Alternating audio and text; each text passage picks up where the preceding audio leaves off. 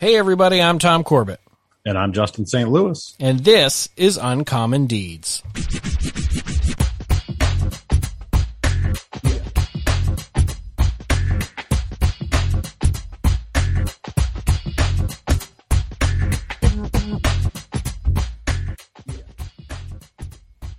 Big episode 24 here for you this week. Yes. And excitedly, at least for Justin and I, episode number 2 that we have done in person. Cha-cha-cha. Yeah, pretty awesome. Just really, really cool. And we spent... Came together fast, too. Yeah, came together fast, and we spent a solid 3 hours in the home of one Bobby Dragon. Yeah. I feel like it was more than 3.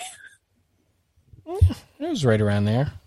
Well, if you looked at the time code of this podcast before you started it, you can see that it was a longer interview. Yep. We were a little over 2 hours. So we did that. And he was nice enough to show us kind of his trophy room for about 20 minutes, which was so cool. Very cool. And showed Justin from a distance, not going through it, his massive scrapbook collection. And Justin was very happy. There was like a golden glow that came out of it, you know, like in those old movies when you open the treasure chest and the choir goes, oh, it was one of those moments. Yeah. Yeah. So, don't get me wrong. The trophies were awesome, but I'm a stats guy. Give me those newspapers. And you gave Bobby some stats. You had your unofficial list of every single one of his wins. It's unofficial. I think there might be a couple that I've missed. But he and I both have the same number of wins at 145. And think about how incredibly large that number is. 145 wins, especially on asphalt. Well, mostly asphalt. And in this region where wins are hard to come by. And consider the fact that Joey Laquerre is the all-time win leader at Thunder Road, and he's only got 45 wins. Whereas at Devil's Bowl, because I can rattle that off the top of my head, Kenny Tremont has 89 wins on dirt. Like, there's a huge spectrum. Discrepancy? Yeah, discrepancy. That's the right word. Thank you. Between dirt and asphalt. And for a guy to win 145 races at places like Thunder Road and Catamount, where it just was not easy to win. You know, if you had 3 or 4 wins a year, you were absolutely considered dominant. That's an incredible number of wins. And like I said, I think there might be a couple more, but I've got 18 championships confirmed. He's won all the big ones, the Milk Bowl, the Governor's Cup, well, Spring almost Green. All of the big ones. Well, yeah, and you'll hear in this episode. But he won at Watkins Glen. He won at Nazareth on the mile. He won some 300s and 400s. I mean, how do you? I mean, he's a legend, maybe he's uncomfortable with that. And it's interesting because normally you think that, and you see those type of numbers, and you think, well, he wasn't going against the type of competition that some racers nowadays do, and then you list them off, and it's a murderer's row. Yeah, it's all the guys we've talked to on the show. Yeah, it's your Cabanas and your Dion's. Yeah, Crouch and Carafas and McCabe and Obi and his brother Beaver, for God's sakes. It just, yeah. He was and is the real deal. He was the barometer that everybody was measured by in the 70s around here and the 80s and part of the 90s and even into the 2000s. Yeah, and we're very excited to kind of see how this episode does. And as you would expect nothing less, we probably would compare it to our Dave Dion episode. Ooh, who's going to have more listens? Yeah, who's going to have more quicker listens? But we were pretty excited. This was arguably one of our most talked about in terms of social media episodes we've had pre-episode. Yeah, after we announced who the guest was. And we always say we love to hear from you. We actually recorded with Bobby Monday night after we announced who the guest was. Mm-hmm. And one of the comments intrigued me, and I used it and the person who submitted the comment for the quick hitter questions at the end. Hey, look at that. Yeah, it was cool. And when did we got there at 7:30? So we put the post out at 5:00, and in that 2.5 hours, I mean, that post spread like crazy. In terms of how our posts usually go. Then there were a ton of comments, and I think you mentioned Kevin LePage was one of them. Yep. And it's just the respect and the admiration for Bob Dragon it's palpable, and for a good reason. He's the nicest damn guy in the world. He can drive the hell out of a race car. He's in better shape at 75 than either one of us in our 30s. Sad but true. Yeah, no, it's. I don't know if that's more an indictment on ourselves, yes, per se, but no, it was a really fun time, and I'm glad he gave us the opportunity to come talk to him, and it really seemed like we might be able to do some more stuff with him. Yeah. Later. Yeah. With different ideas, and he was pretty open to everything we were throwing out there, and we were that journeyman reliever. We just came in throwing junk, and he was like, yeah, sounds good. Yeah, I'd probably do that. Yeah. We're just throwing out random ideas. He hadn't even heard, I don't think I had told you this, but he hadn't even heard of the show that we were doing. Which is surprising in the fact that he is a mega race fan. He is more of a race fan than anybody else who's listening to the show, including you and I who are on the show. He knows everything that's going on in the world of Outlaws, sprint cars and late models, modifieds. He knows all the key players in the asphalt world. The dude follows everything.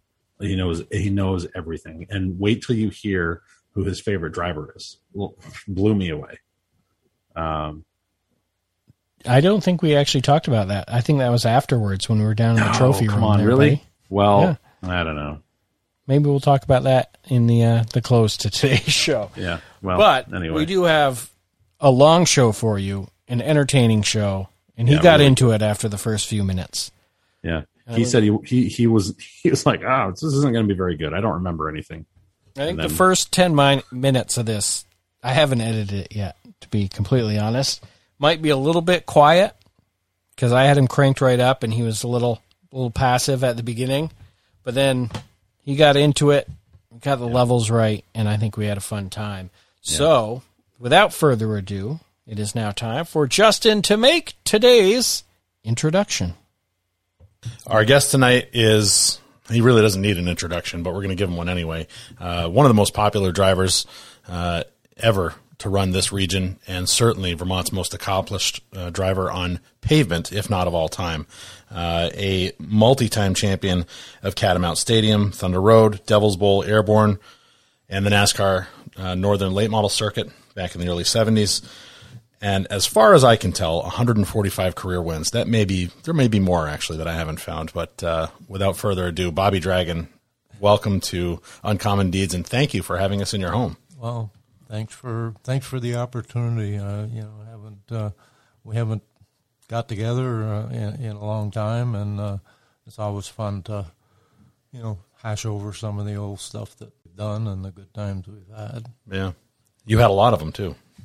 Yeah, been a kind of surprised. You mentioned the 145 number, and I don't know if there's an actual figure out there, but that's about what I would have thrown a number out there as a guess, as far as possible wins over the years and so on. And some people say, "Oh, you got to be up over 200." I don't think so. We had a 3-year stretch back in the early to mid 70s where we won a bunch of races, and that was certainly the highlight of my career, I guess, locally in this region and everything. But as far as a big number, yeah, we won a race here, we won a race there, and so on. But that's darn close to what I would have thrown a number out there. So that one surprised me. I think people maybe don't realize how hard 100 wins is. Oh, absolutely. Let alone 101. Yep. You mentioned that. Got in my trophy cabinet down there downstairs. A bunch of guys I worked with. I worked at IBM at the time, and a bunch of guys that were certainly following the races, real close friends of mine, and so on. Unknowingly to me, they had gotten together and raised, gotten donations, and they lugged the thing around for several weeks, waiting for my 100th win, and it came at Catamount one night, and I've got a bunch of pictures, but it's 100 silver dollars oh my gosh. that were presented to me in a big trophy format type of thing. It's probably one of my most memorable keepsakes as far as all of the trophies that accumulated over the years. It's funny that I would assume everyone would guess that you just raced full time. We've talked to people that were able to do that, but you were working the whole time. We talked to like Russ Ingerson, who was probably the hardest working person I've ever talked to, and made me feel very emasculated by all the things he was and still doing now. Yeah. So that was during a time you guys were racing multiple times a week, and you're working full time. Yeah, I was. I don't know how many times I'd peel off from work in the early afternoon. My schedule for the most part was like 6 in the morning till 2:30 in the afternoon, and that got my 8 hours in. And like you mentioned, there was a point for a short time where we raced 5 nights or 5 races a week, and it started at Saint Air on the short track, the little track, on Wednesday night, and then Thursday night. I don't. At that time, I'm not sure that it was Thunder Road. I almost think I remember Catamount. Yeah, Catamount ran Thursdays for a while. Right, that's right. Yeah. And I mentioned that to people. I say, no, Catamount never ran Thursday night. I said, I'm pretty sure we ran Thursday nights at Catamount. But anyways, it was Saint Air Wednesday night, Catamount Thursday night, Friday night. I won. Probably Plattsburgh. I was going to say Saturday night at Plattsburgh, but whichever, Plattsburgh, Thunder Road, and then of course Devil's Bowl on Sunday, and we kept that pace up for I would say probably about 4 or 5 weeks, and Saint Air pulled the plug. They dropped by the wayside. Wednesday night just wasn't a good race night for fans, and so we finished the season racing 4 nights a week. But during that 72, 73, 74 time frame, or 71, 2, and 3, we ran upwards of 70-plus races a season, and that wasn't all points counting races. We'd throw in an additional one here and there in Montreal on a Sunday afternoon that wasn't going to affect our schedule or whatever, and so we kept busy, and you mentioned that to guys nowadays. I don't know how you do it. I mean, it's all keep a car running from one week to the next on a 1-track or 2-track basis. But I mean, cars didn't look all that good, but they got the job done, and it was a fun time. But we were young and just ready to do it. And the competition, whether they were from, during that time frame, we had John Rosati and Joey Carafas and a lot of the guys from the Massachusetts, Connecticut area. Dave Dion certainly showed up a little bit later, but was a big part of it. And of course, then the Canadians as well, and the guys from across the lake in Plattsburgh and throughout New England, McCabe and the guys that came down from Maine. It was a great time. It was like an all-star race every 5 times a week. Yeah. Go ahead and ask your question, Tom, that you always Well, ask we usually everybody. start out with just how motorsports came into your life. Well, I always go back to the one thing that really surprised me in a later point in time when I got to thinking about it. But my dad and mom were race fans, but didn't go to a lot of races. There wasn't a lot of local races. We'd go to the fairgrounds and see either the midgets or the big cars during Fair Week and so on. And of course, Mallett's Bay had opened up, and I don't know. I'm going to say I was probably I can remember the first time that I went to a race with my folks in Beaver at Mallett's Bay. And I was probably 6 or 7. Beaver was 5 years older than me, so he would have been up around 11 or 12, something like that. But it was a dirt track at that point. They paved it shortly after that, I guess, within a couple of years. But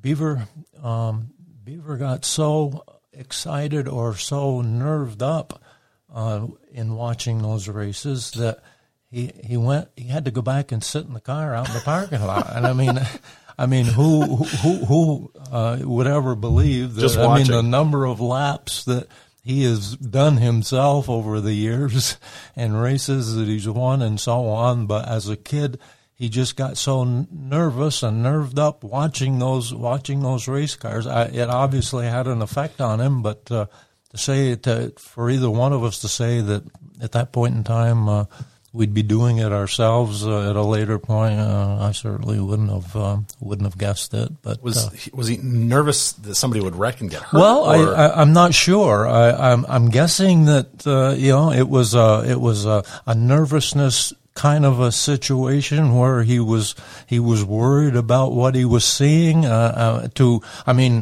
it was nervous excitement, I want to sit there and see more of it if it was me. But it certainly didn't affect me that way. But I always bring that one up, and he remembers it.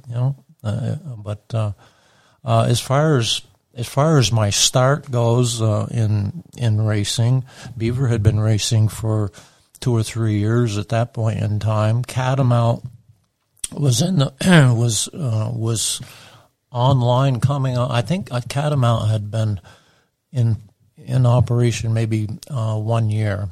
I was in high school, like a lot of the guys in my generation. If you like cars, you hung out at a local garage, gas station combination or whatever. And through high school, I worked for John Bourgeois in Milton, the Texaco station, right there on Route 7. And through the summer months, I worked there, pumped gas and so on. Beaver was at that point in time was running Plattsburgh in a hobby division car, which was at that point in time was a 56 Ford that he was running for George Blake in Georgia.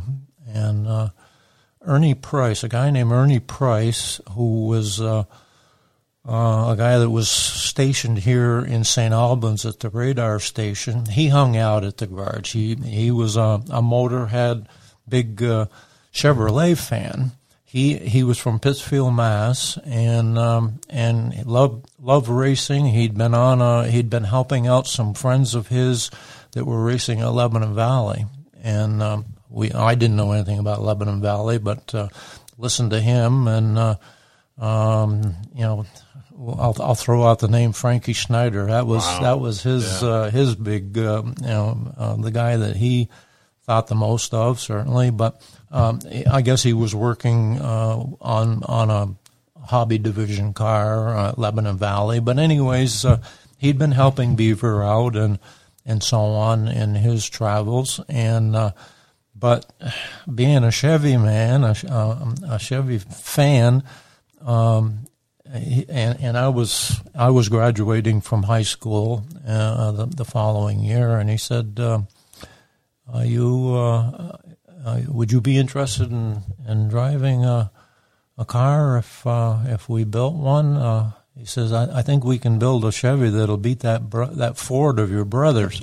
And I said, sure. I hadn't, up at that point, I'd been helping out Beaver and had gone to the races with him, helped them in what I could, but as far as doing any driving myself, it wasn't anything that I had really given a lot of thought to. But anyways, that was we built a 55 Chevy, little sedan, in the back room at the Texaco station through the winter months, and I'd gone to work. I'd graduated from high school, and the following year, which would have been 1965, plan was to start racing at Catamount. And but anyways, through the winter months, I was working at a company called Maltex down on Pine Street in Burlington, and I got laid off in the middle of the winter. They build cereal, or they make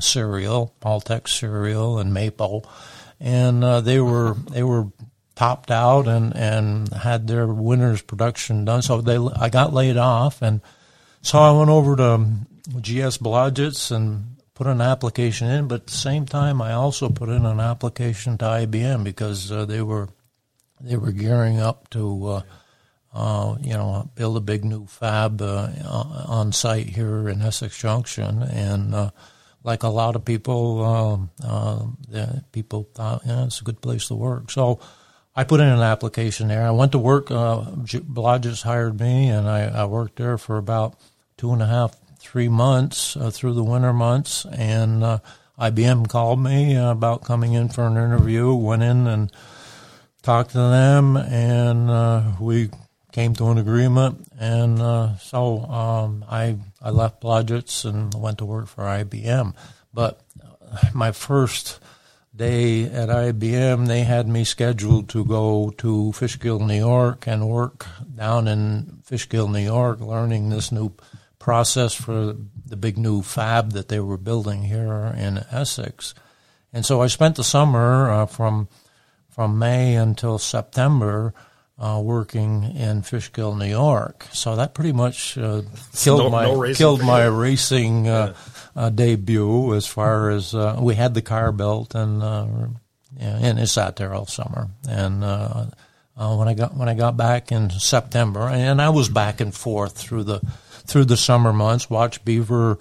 I'm not sure. I don't think it wasn't that year, because it was later. When I was in the Guards, and I was stationed at Fort Dix for basic training and so on. Was the weekend that I had to leave the racetrack to head back to Fort Dix, and Beaver beat the modifieds at Catamount with a Sportsman coupe, and that was a big one, and so on. But anyways, came back from Fishkill, settled in, and ran the last 2 races of the season at Catamount.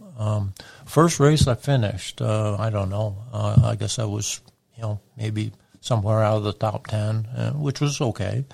And the second race, I wrecked. I think it was Lenny Stockwell, if I'm not mistaken, spun out over in 1 and 2. I drove by him when he had spun out, went all the way around the track, came back, and I hit him, ran into him on my next time by. The caution was out, and so I felt pretty stupid about that one. That might be the answer to the question that I ask at the end of the show, which is, what's the dumbest thing you've done in a race car?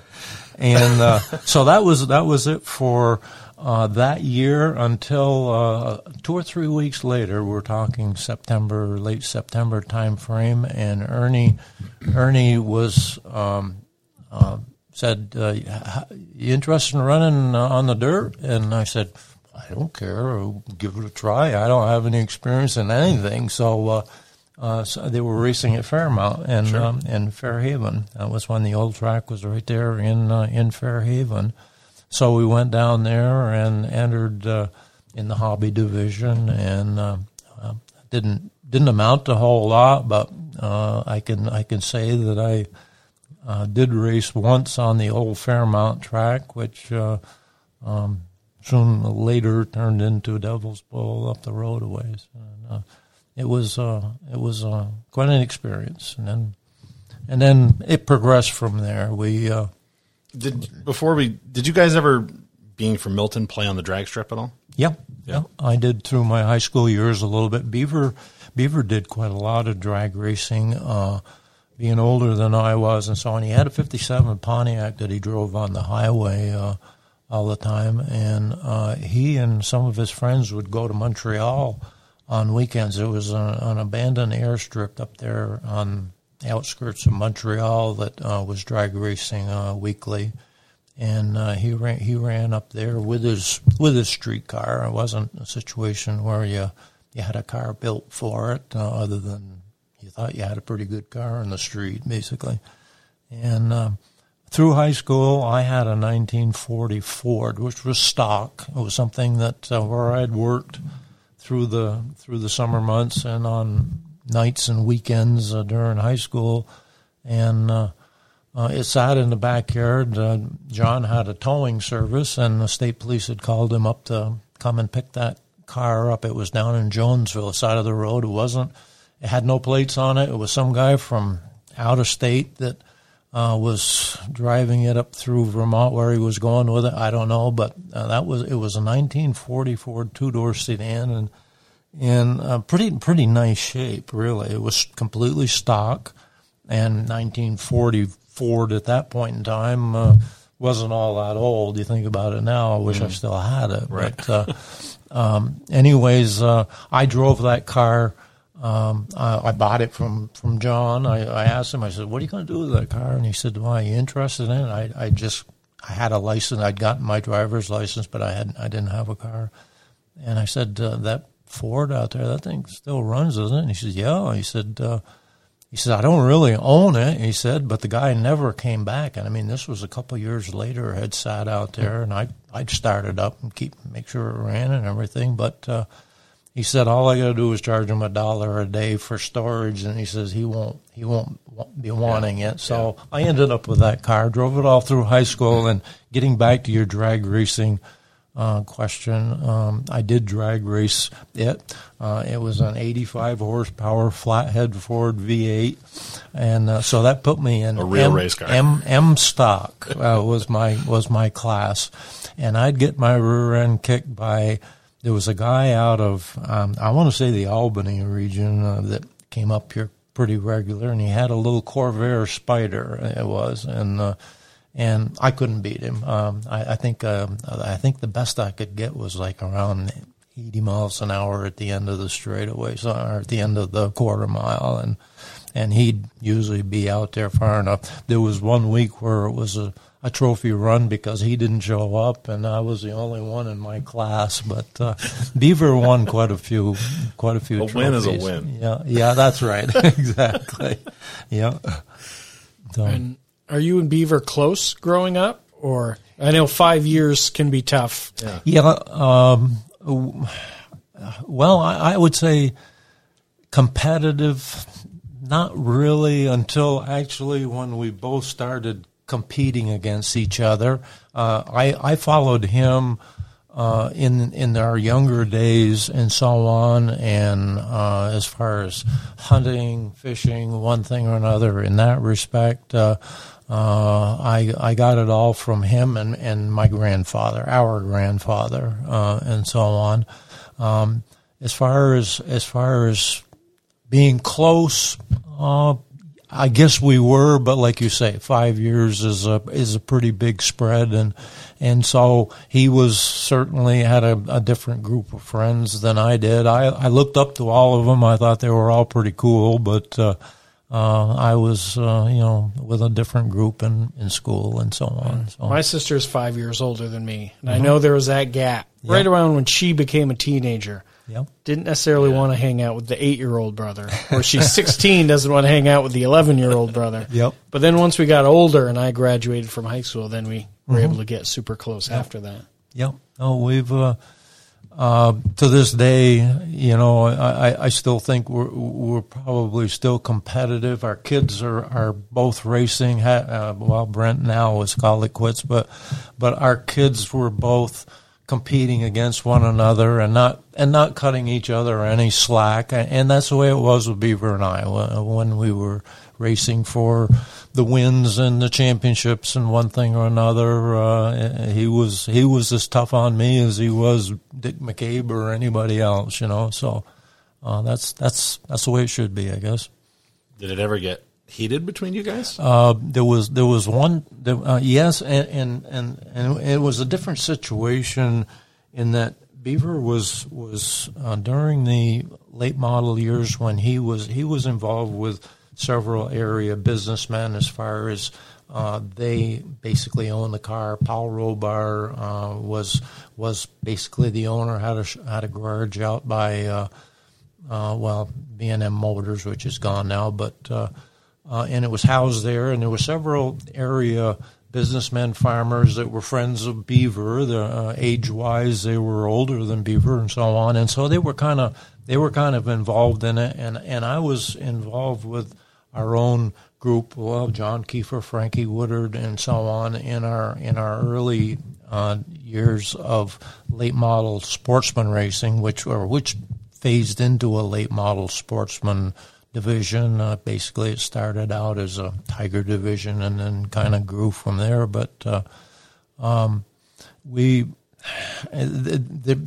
came I won't say a rivalry, but our success as a small group, and I was the lucky one that had the opportunity to drive that.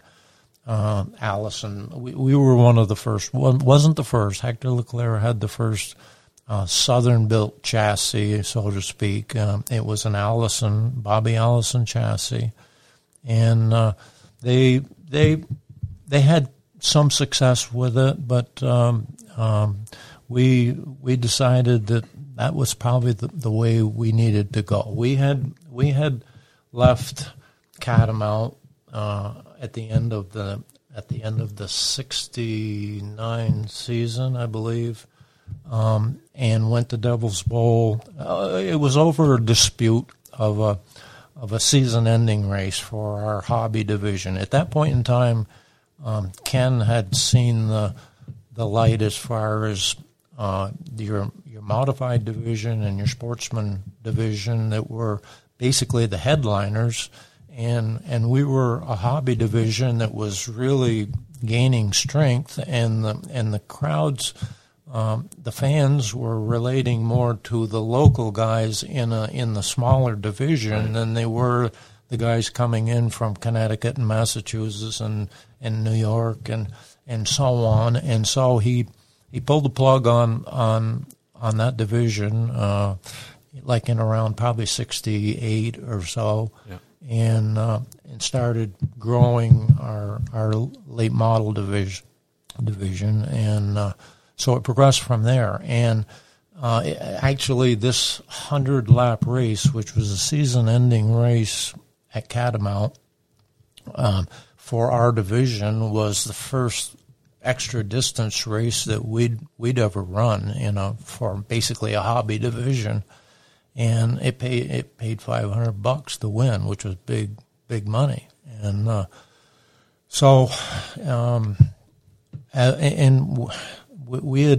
We had gotten together earlier in the season. I should say, you and Beaver. In the season. Kiefer, Frankie, they were drag racers. If you're familiar with The Vermonster dragster, well, that was John Kiefer and Frankie's. Frankie drove it and so on. But a mutual friend of ours, they worked at GE. They were young technicians at GE, and they were smart. And a mutual friend of mine that worked with them said, "You need an engine to compete," because we were getting our butts kicked by Larry DeMar on a weekly basis. So at Catamount, I wasn't racing Thunder Road maybe that much, but I mean he was doing it there too, pretty much dominating Thunder Road. I recall one Milk Bowl where he swept it. He won all three segments and so on. But anyway, he was running a 312 Ford, and we were running a 283, and it was basically a stock junkyard engine and so on. And Marcel Burson was the guy, and he said, "You need a better engine." He said, "You'll be able to at least be more competitive with a better engine." And he said, "I know Kiefer would probably build you an engine if you want to talk to him." And I said, yeah, sure, I'd like to talk. And so John came to a race. I mean, he hadn't been to any of the stock car races at all at Catamount. He'd been a drag racer. And he said, I'll build you an engine for just what it cost me if you're interested. And I said, okay, we'll do that. And it was mid-season at that point in time, and so a couple of weeks down the road, he had an engine put together by what we were allowed. I think we were allowed a 60 over 283, which would put you up around 292 cubic inches, still short of the 312 Fords, which seemed to have a lot of horsepower. And Catamount really, to some degree, you could use some horsepower. I mean, it was a handling track, more so than Thunder Road. But more so than Thunder Road, no question. Yeah, and so first night out with that engine in there, and Larry DeMar's chasing me instead of me chasing him, and we were on our way to winning it, and late in the race, and I think it was probably a 25 or 30 lap race, something like that. But anyway, started smoking. And so I pulled it in, and John said, I think we might have burned a piston. Probably ran it a little bit too lean. He said, don't worry about it. I'll get it out of there. We'll get it taken care of, and we'll get it back. And he said, you'll be fine. And a couple of weeks, we got it back in there, and we started winning a few races. And so that kind of led up into the final race of the season at Catamount. And it was a 100-lapper, something that none of us, Tom Taylor, Clem Despo, Lenny Stockwell, all of the guys that I'd been racing with, Art Taylor from Swanton, he was another Ford. Everybody thought, boy, 100 laps is going to be something. And so they, for the first time, they said, well, not that a pit stop would be involved because you didn't need gas, you didn't need tires or whatever. We were good for 100 laps, but they were going to allow us to pit on the infield, which was a first for us. So they flagged us off, and I got to the front and was leading it, boiled down to the closing laps, and I was leading. Tom Tiller was running second, and Despo was third, and I had probably 10 car length, half a straightaway advantage going into the closing laps. Came by, got the white flag, and made the final lap around. As we came back by to cross the start-finish line, I'm giving the guys on the infield, of course, they're all there cheering, I'm giving them we did it, the first big long-distance race for us, and we won it. I wasn't even looking at the flag stand. So I slowed down, going down into turn one. Next thing I know, Tom goes flying by, and I'm still just kind of coasting through 1 and 2, heading out onto the backstretch. Despo goes by, and I'm watching them come around. And as they come around, I picked up speed at that point. I didn't know why they were still racing. We'd just taken the checkered flag, or at least I thought we'd taken the checkered flag. And so I came across third, but a half a lap in the distance, a third place or whatever. And I, of course, came down onto the infield, and John was walking out toward me, and he was livid. And he said, "You know what they did?" And I said, "No." I said, we won the race, didn't we? And he said, "They threw 2 white flags." And I said, "That wasn't the checkers." And like I said, because you weren't looking. I wasn't looking. I was looking at them on the infield, saying, "We did it, $500 and the season-ending race." And that race progressively ended up into the New England 300, which was the season-ending race for all of the divisions as time went on. But anyways, they came down on the infield, and of course they're down on talking to Tom, and as Ken walked by, who he'd come down onto the infield from the tower and so on, and he said, "Don't worry about it." He said, "We made a mistake, and you'll get your money." So that kind of calmed us to some degree, but we weren't going to get the glory of having won the race, supposedly. Yeah. But anyways, I haven't told this story to a lot of people, but anyways, as the off season progressed, and we were not getting the additional money that we thought we had coming, we started talking amongst ourselves and said, we don't have to race at Catamount. There's other places that we can race if that's what it's going to take. Don't like to start your career off on these terms, but anyways, so we looked into Norwood Arena was racing a similar division at that point in time. Dave Dion was racing there on a weekly basis and so Jerry on. Driscoll. Yeah. Looked into the payoff and so on, and I don't know, somehow Ken got wind of the fact that we were looking around to maybe go to Norwood, and I've got a letter, still got it, that he said the purse structure at Norwood doesn't compare to the Catamount purse structure as far as weekly payoffs goes. Our championships pay considerably more and so on, and trying to say you guys ought to stay here and race, and that through the winter months we decided, well, we can take that 50. It was a 57 Chevy that we were running at that point, and let's go race on the dirt at Devil's Bowl, and we did. So we went down there and raced with Barry Purdy, and I mean some of the best that.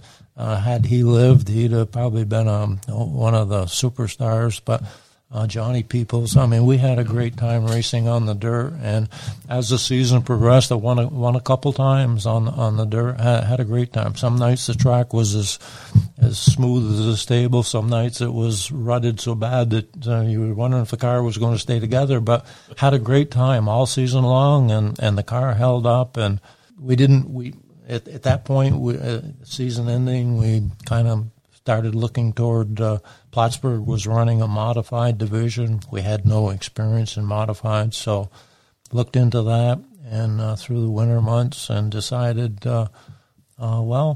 maybe we'll race over there with a modified. And we bought Bill Wilson down in Middletown, New York, one of the big names, had a car for sale. At the season end, it was a big block 454 with a fuel injection and everything in it. And, of course, it was a dirt car, and we were going to race on asphalt at Plattsburgh. But anyways, we decided we'd buy it, and we bought the car, got it set up for asphalt as best we could. We had to run a carburetor, had to take the fuel injection off it and so on. But Kiefer, did all that, and went over there and ran against the likes of some of the best. Denny Giroux was there off and on a weekly basis, and Guy Chartrand, and I mean the Hemi Kuda. I mean some of the best names in modified racing at that point in time were were stopping there. Richie showed up a couple times in his early years and so on, and it was a lot of fun. Never won a race, but we had a great time. And then we ran that car a couple times at Catamount. That was when the All-Star League was racing at Catamount, and they'd show up on a yearly basis, and so we ran there. At that point in time, I think we were running a 427 in it because we'd blown up the big block, or it was a division that we certainly were outclassed in, but yet we learned a lot and so on, and it boiled down to the point: can we keep driving by Catamount to go race somewhere else? And so at the end of that second season with that modified, we decided, well, they were, the late models were starting to become more prominent here and so on. So that was when we got our group of guys together. There was 5 of us, and we all chipped in, went to the bank, and saw about getting a loan to buy a chassis. And that's where we ended up buying an Allison chassis from his little home shop in Hueytown. Went down, picked it up, and helped finish it up enough to get it loaded in a U-Haul trailer. It didn't. It was just a rolling chassis with no roll cage even on it, and so we bought it. We bought it minus that, and brought it home and welded up down at Kiefer's shop in Officers Lane, and went racing with it with a 64 Chevelle body style, and that was the car that we had so much success with over that course of time. And there again, Frankie and John, like I said, they were young engineers at GE, and they were constantly looking at the suspension in the thing and saying, "Geez, I think we can make some improvements on this." And I said, and so I'm going to call Bobby Allison and see what he thinks. Run it by Bobby, and they'd talk with Bobby, and Bobby'd say, "Geez, makes good sense to me. Try it. Let me know how it works." He was driving for Junior Johnson at that point in time, the Coke Monte Carlo. When we went down to pick it up in Hueytown at his little shop, they were up in Rockingham that weekend, and so we picked the car up. I don't know. I guess it was a Saturday. Got it. I had a U-Haul trailer that we rented down there and behind my car, and loaded back into that. Couldn't close the doors on the trailer. It hung out in the back of it, and they were up in the Grand National guys, which were known as Grand Nationals at that point. They were up in Rockingham that weekend. Bobby was on the pole with Junior's Coke machine.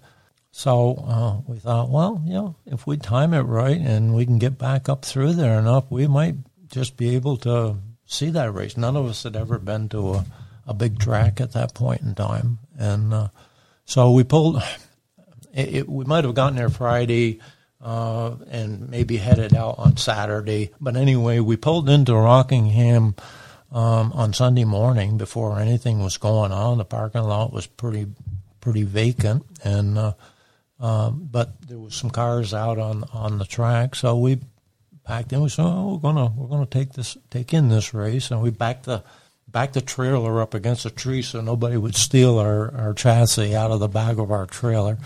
And we went in and bought tickets and went in, and there was virtually nobody there at that point in time. It was mid-morning, and we stood on the front straightaway, and Richard Petty came by us down that front straightaway at that 1 mile trial. That's the first time we'd been to a big speedway, and I mean, we were just in awe. We couldn't believe what we were seeing, and the speed that those cars were turning. It was incredible.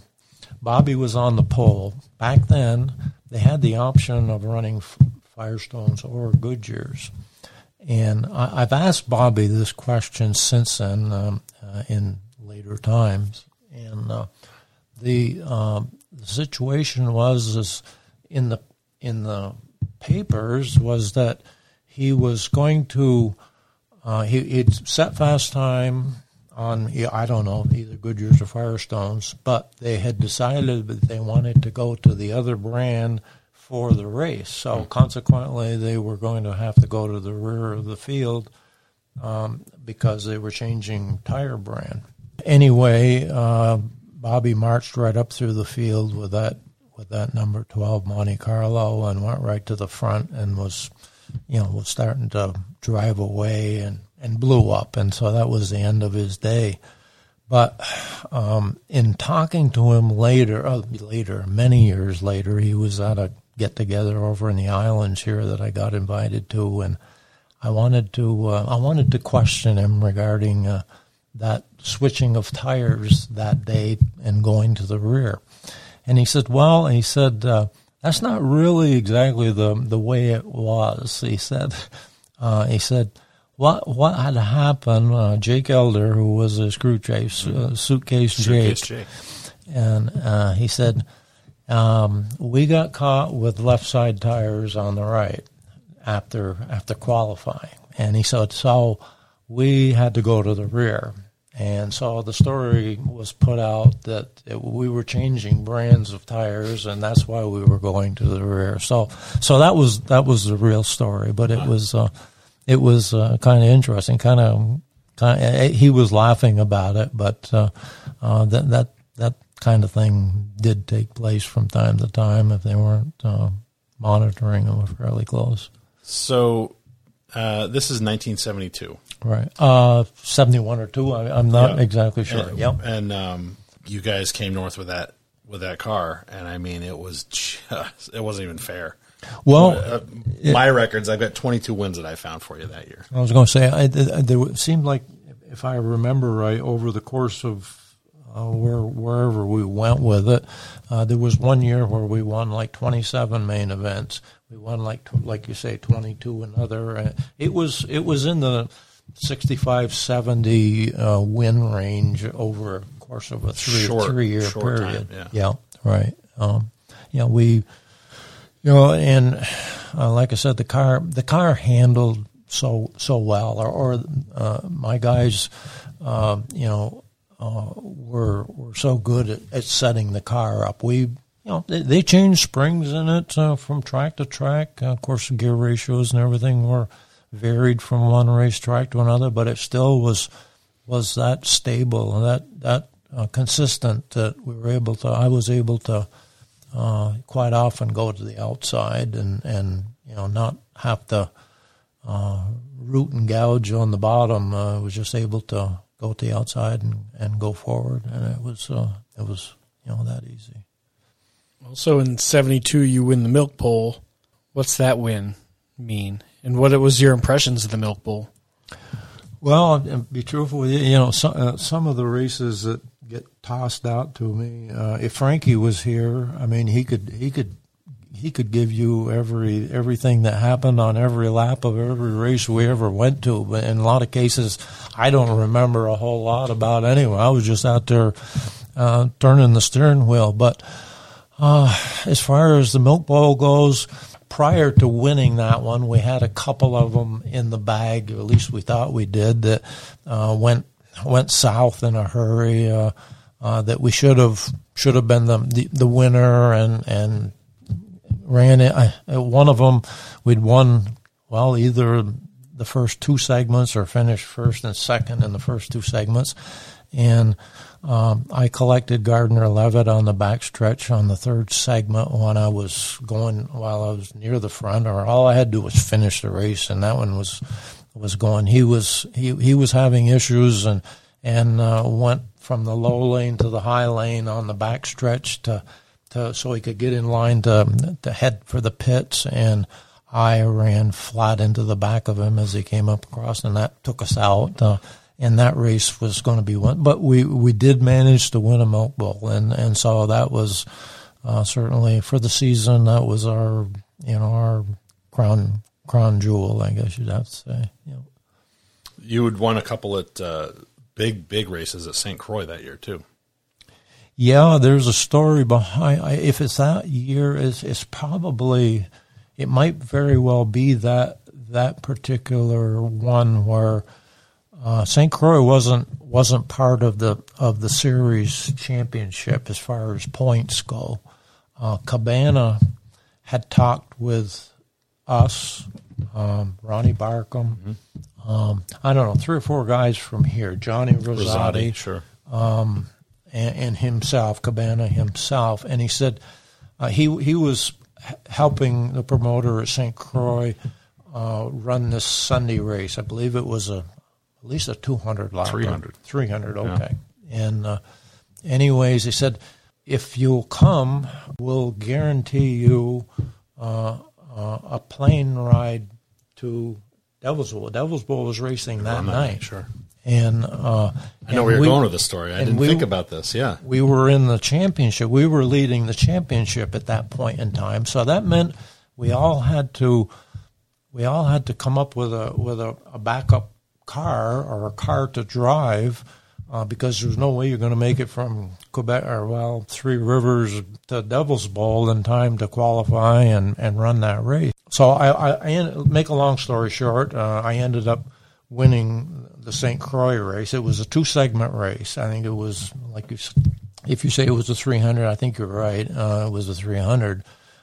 First lap, Ronnie Barkham and I were on the front row. And as we got down into turn 3 on the opening lap, and he forgot to turn left as he entered turn 3, and I'm on the outside, and luckily the road course goes right off the turn 3 and starts up through the hill, and I was able to go straight because I had no room to turn left and stay on the track. That's and a fast, so I fast went up, part of the I racetrack. managed to get it stopped, I turned around, came back, and I'm almost at the tail end of I'm at the tail end of the field, and the leaders are coming, him again. And I raced my way all the way back through the field and won that segment, and then we ended up winning the second segment as well. We won the override. It was a big deal race for us, and they had a good crowd and so on. And we didn't even do any. I've got a picture of my wife and all of the guys in front of our bus, our transporter, holding the trophy, and I'm nowhere in sight. Well, Cabana and his guy had gathered us up and got us right up on top of the hill above the track to an open field. And he said, we've got a plane that's coming in that's going to pick us up out here in the field and get us to Devil's Bowl. It was still, I'd say mid-afternoon, probably, I don't know, probably 4 o'clock in the afternoon by then, something like that. But anyways, sure enough, here comes a plane, small plane, and we're watching him, and he makes a pass over, makes a swing around, comes back by, and he wiggles his wings. And Cabana's guy said, he's not gonna land here. He don't like the looks of this field, basically what it was. It was a big enough plane to like I said, there was Cabana, his guy, Ronnie, myself, Johnny Rosati. But anyways, so a lot of people for a small plane. It was exactly, and he said we've got to go to Quebec City. We're going to have to go up to Quebec City and meet him there, and we'll go from there. So we did. We drove to Quebec City, and at that point it was probably 3/4 of an hour ride to get up to the airport, or maybe an hour. I don't really remember that much, but anyways, we loaded up, came down through, had to clear customs in Burlington, so we had to land in Burlington. Now it's starting to get quite late. And it's getting, it is getting dark. And our intent was to land in Rutland and go over to the track from Rutland. And en route, they're saying, Rutland don't have any runway lights. We're going to have to go to Albany. So we ended up going to Albany, rented a car, and back we came. And as we're pulling into Devil's Bowl, cars are pulling out, leaving. We got there. I mean, we just missed the show. And we had made arrangements with Robbie and C.A. Crouch. At that point, Robbie was up here from Tampa and had spent the last year or two with their little Chevelle, and with limited amount of success and so on, racing with us and so on. So we had struck a deal. We'll buy 4 tires if Bobby can drive your car for the points, for the championship, for the series championship. And Johnny Rosati had a backup car. He had 2 Ford Fairlanes. I want to say Richie Panch probably was going to qualify his car at Devil's Bowl. There was 2 or 3 combinations there that Cabana had struck a deal with somebody to drive somebody else's car. But anyway, none of us drove anything, and Robbie won his first race ever on our tires. Yeah, exactly. Yeah. But we went on to win the championship as the season progressed, so it worked out okay. But that was one I'll never forget. A long day, but it was a successful day in one way as far as winning up in St. Croix goes. And we were glad for Robbie that they were and it probably woke a sleeping giant, as they say, because he ran really well as time went on and was the guy to beat without a question. It continued on and on and on. And the next year, you actually did do a double and won. I don't know if you... Saint Air, which is much closer. No, it wasn't Saint Air. Well, I've got Saint Air and Airborne, August 26th. We did a double from Durmontaine one time. Sure.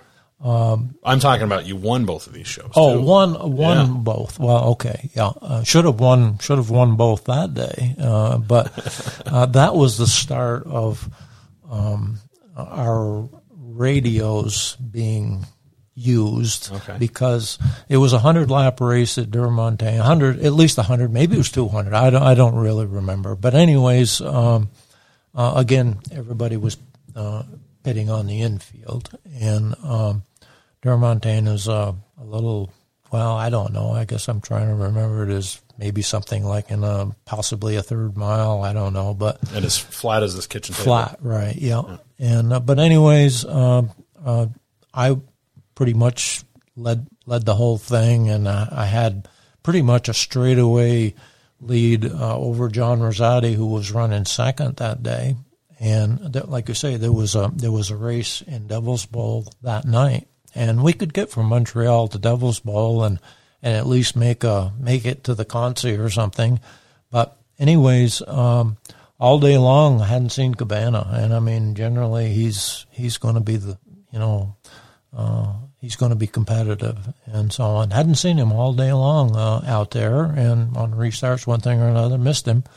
But anyways, with probably 25 to go, and like I said, I had a straightaway lead over John Rosati, and now all of a sudden I can see Cabana coming and in the mirror. And I said, well, here we go. And so as the laps wound down, I mean, we're getting down to the end, more or less. Probably wasn't more than 10 laps to go or less. And I'm picking up the pace because he's running me down and running me down fast. And I don't know the difference. But anyways, coming off turn 4, I ended up smacking the fence just hard enough that that was the end of us. And so I ended up, as it turns out, Cabana had been sitting on the infield for about 80 laps with some kind of ignition problems, carburetor problems, right from the start of the race, and that's why I hadn't seen him all day. And of course, he had fresher tires, and he was out there just trying to put on a show for his fans, and that cost us. They're trying to give me signals. I'm not probably paying attention enough. I'm just intent on getting to the checkers ahead of him, and I skated it right into the fence and about knocked the right front corner in. And Beaver was with us, and he was driving the bus. He wasn't racing, and so loaded the car up and got it in the bus, and we headed for Devil's Bowl. And got it down there, got it on a pad, and had to change the front spindle was all bent, and probably A-frames, I can't remember. But anyway, they replaced what was needed. Luckily, we had parts enough to rebuild it and get it going. We ended up going out and winning that one that night. So that kind of helped. But the one that got away from us in Montreal, that's what started our saying we've got to have some kind of communication other than a blackboard or hand signals or something like that. And so we started working on the old handheld CB radios that were in use at that point in time. That was pretty much before an FM radios really even existed. And so it was pretty marginal, but we kept working on it and advanced it and finally got, I don't know that we were the first to think of the idea, but we were the first to kind of try it here. I remember Ronnie went to one. He had a great big box that he had in the back seat of his car there that was part of the tubes involved as far as an FM type of radio, which you didn't know who you'd be talking to sometimes because there was interference and so on, but finally got it so that it was usable, and certainly in the longer races. But that was one I'll always remember, one that got away from us. Yeah. You mentioned your wife a little while ago. How important is she during all these racing adventures for you? Well, she certainly was a supporter. At that point in time, we were all raising young families and so on. So, she didn't attend all the races. She was spending more time with the kids while I was on the road on weekends here and there and everywhere. But she has certainly been a staunch supporter for everything that we've done over the years, and we had some fun times. It seems like the Devil's Bowl Sunday night return from Devil's Bowl was always a big party for the group on the bus. The wives would tend to all join in for that one, and we had some great times. It was a lot of fun, and in the Oxford 250 weekend, the Oxford 250 was certainly the one big race that we were looking at from the start of the season here until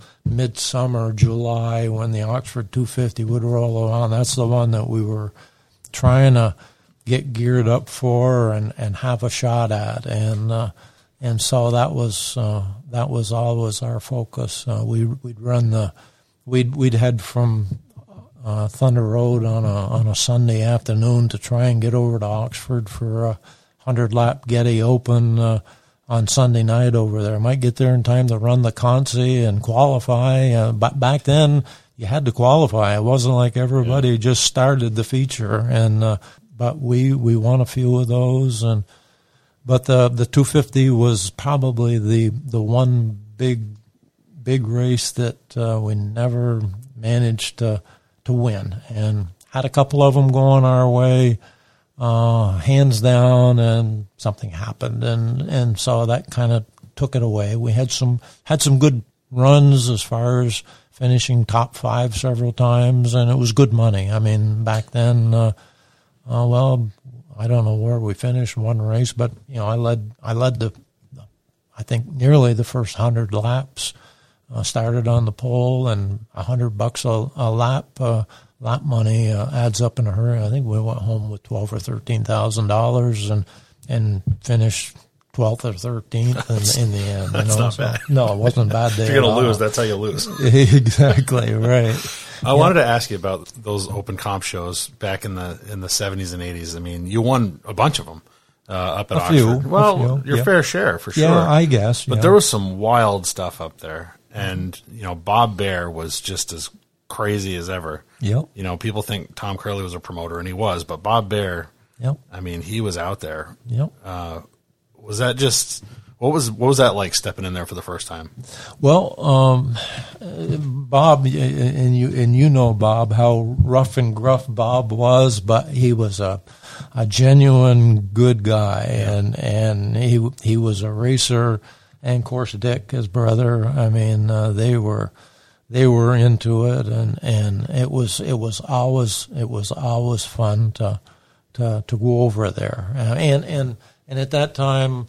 Bob and Curly were at odds. Oh, yeah. I mean, and so Bob was quite often quizzing you a little bit about what's going on over there, one thing or another. And I remember John making a mistake one night. I forgot what the deal was, but it was a situation where I don't know if we rained out, whatever. But anyway, when we returned to rerun the show, it cost us more money as far as entry. And John made the mistake. Bob was in the ticket booth, and John said, "Geez, that's something Curly would do."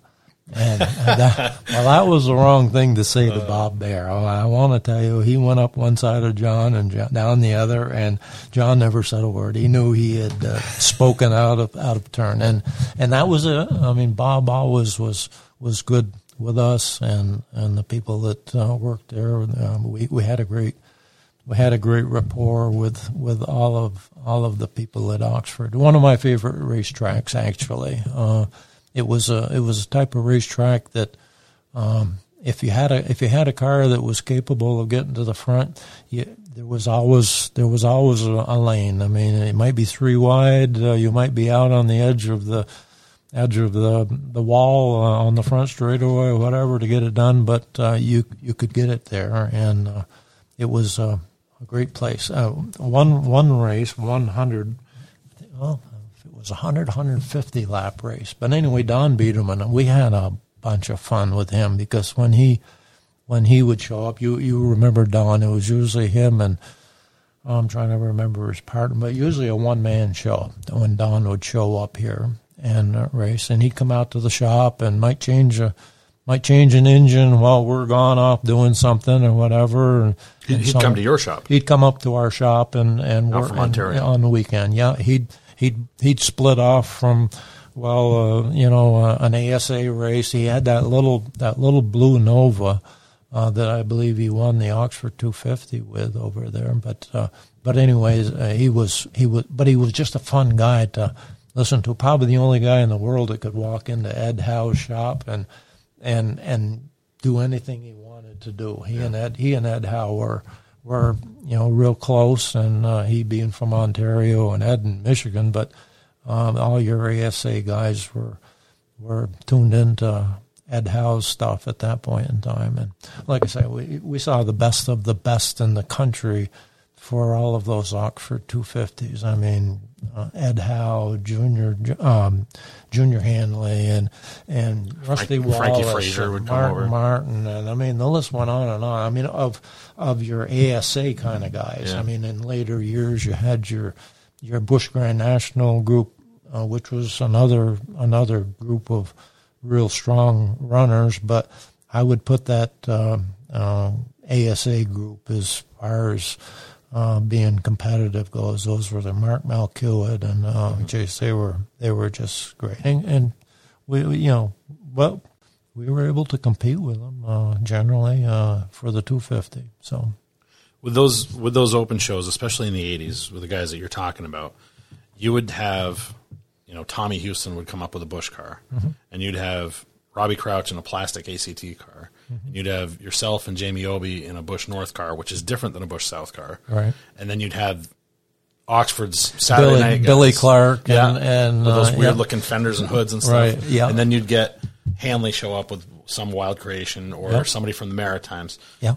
When you come in and you see 5 or 6 different types of race car that are going to be running on the track at the same time, what's going through your head? Well, you knew you were going to be up against it. I mean, we ran against, to some degree, on the regular Getty Opens against Jeff Stevens. I mean, some of the guys that were running Camaros and so on they were certainly a notch ahead of us, but they weren't that reliable to be around at the end of 100 laps or 150 laps, and so that was our thing. With Billy Clark, Leland Kangas was another one. There was several guys that really had their act together as far as your Oxford open style car, and they had tread width a bunch more than what we had, and so on. We probably had, in some cases, maybe an advantage in other directions. But there was one race that Stevie Hibbard was involved with us, as a kid, and then it progressed. He was with us for quite a while as he got older, and then of course he went doing other things. But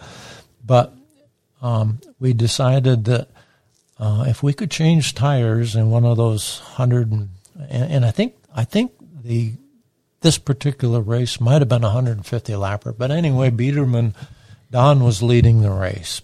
We caught a caution just about right around the 100 lap mark, and there was and we had made sure we got there early enough to get parked right next to the gate, which came onto turn 3 from the pit area onto the track. We brought some great big sheets of cardboard with us, and we said, we're going to change tires. We kept it to ourselves, and nobody had been trying to change tires during the course of one of those 100-lap or 150-lap open races, and we knew that it would be an advantage. And anyways, I was running a distant second behind Biederman, and there was nothing I was going to do. And when that caution came out pretty timely, we had it planned. You come in, spin the car around, and we're going to have that cardboard set up, and we're going to change right sides. They got it done. I got back out there before the pace car came by, and I was able to drop in at the rear. And Biederman saw us coming out of the pits, and at a later point on the radio, they told him that we'd changed tires. And he was upset. He was mad, but yet he said, You guys had it right. I mean, you figured it out what you needed to do and did it. But he said it's like bolting on, half a second on a car that's got 100 laps on their tires, and it, like I said, it just drove to the front and away and won the race.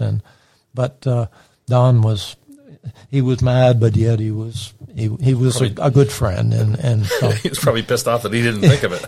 Yeah, well, he didn't have a crew to do anything with it. It was usually just him and Ross were the two guys, and they were good. They were a lot of fun. We went up to Montreal. We went up to, trying to remember, it was a little track way up in Quebec one afternoon, and prior to going up there for this special, it was a little one-horse town, Shawinigan South in French, wherever that is. But it's way up in toward Quebec City, and it's the last time I've ever recall seeing actual river log drive. I mean, the river up there was full of pulpwood, and so on. But it was a little racetrack, and Claude Aubin had struck a deal with us. If you guys are going to go up to that race, would you agree to stop at Drummondville on your way back down through and run there? We could promote your on dirt. If you would stop and race with us, we'll supply the wheels and tires for your late models. We're going to have to run against the modifieds, and so we didn't figure we'd have much chance. But anyway, this was a Sunday night, And so we all stopped, and I was the only one of the group. I say we all stopped. There was Biederman, myself, I think Cabana did. I think there was like 4 of us that had said, yeah, we'll do it. And so we got there, and there was a grader that had been grading the track, and I don't know. They said that the water truck driver was drunk and had been watering the track all afternoon, and I mean it was just a quagmire. And the grader had actually slid off the front straightaway down into the edge of the track, and it looked like they had to get a bulldozer to get that out and back up on the track. But anyways, we weren't late in any means or other because the show was so late in getting started. Right. And we started at the rear. I ended up finishing 1 or 2 positions ahead of a couple of guys in the modifieds that had problems, obviously, of some kind. But we took clay out of that car for I don't know how many weeks. Seemed we would find a cloud of clay here and there. But anyway, Biederman only ran a few laps, and he said, I've had enough of this. He changed his tires, loaded up, and got out of there and went back to Cayuga. There was an ASA race. It was Victoria Day on Monday, a Canadian holiday anyway, and ASA was racing at Cayuga, and he ended up winning after having been up in Quebec racing with us and being on the dirt at Drummondville. And he went to Cayuga the next day and won. It was some kind of a 2-segment race that he won, and he won. He won the overall. I believe he might have won both segments, but that was against Bob Seneca and I mean the best of the best in that series. And of course you probably know his history with Junior. I mean, there was no love lost between the two of them. I heard the story of Don and Junior tangling. I don't know if it was at Flamborough. It was one of the Ontario tracks, asphalt tracks that they both were at, and neither one of them liked the other. But anyways, Biederman came out on the losing end that night, and under caution, while they were getting his car pulled back in, he was out on the track, and as Junior came by under caution, he jumped on Junior's hood and was trying to kick in the windshield on Junior's car. I think it was probably Lexan, but anyways, the story goes Junior was zigzagging back and forth on the track trying to shake Don off the hood of his car, and I don't know what came of it, but that was just kind of reminiscent. Anytime you ever mention Junior's name to Don, I mean, he would just kind of roll his eyes and start talking about other things because he had no love at all for Junior. Well, we hope to talk to him at some point on the show. We're going to have to ask him. Is that right? Yeah. Well, that he can maybe reiterate, what I'm saying, but that's the story that I had heard. Man. Yep. So in '85, Tom Curley and NASCAR North split. Mm-hmm. What do you remember about that? Because you also had the lawsuit, right, over the carburetor? Over the carburetor deal, yeah. Well, and there we go. Again, I'm not. Years are kind of hard for me to say if I remember 85. Or just mainly the split. Yeah. Yeah. What led? Well, because it from everything that we've been able to understand, the LaJoie and Crouch deal was just the final straw. That was the final straw. You guys had started exactly inadvertently, maybe, but you guys had started the. Mo had been talking to. I believe it was Mo Brown, our car owner at that point in time, had been talking with NASCAR about doing something up here for all of basically the late model sportsman steel-bodied cars that we were running, and of course Tom was heading off with the pro stock plastic-bodied version of cars and so on, and he'd been talking with Jim France and so on, and at some point in time. NASCAR decided that maybe we should be doing something up there, in competition with what Tom is doing. There's enough guys. I mean, there's enough talent on this NASCAR North Series for it to split and both series still be in good shape. And so naturally, we were going to stay put with what we had for equipment. Quite a few of the guys did. Some went with the pro stock situation, but that's what started Busch North. Was, like you say, the final straw was when NASCAR went with Randy as far as the points thing over Robbie and so on. The final race at Catamount, we had spent quite a little bit of time down south.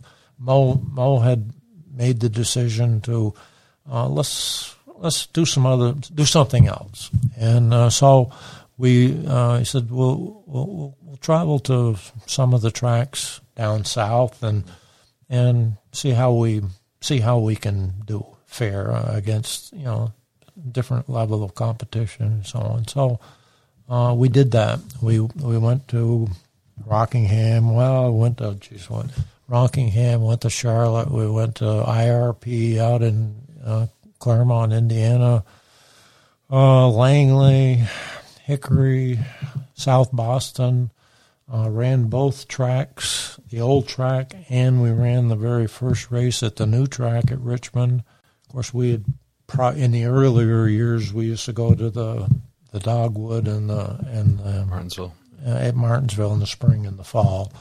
Trying to think of some of the other tracks. Never really did run at Rockingham. We went to Rockingham and rained out, and we didn't return for the next weekend. Dover, Darlington, Charlotte.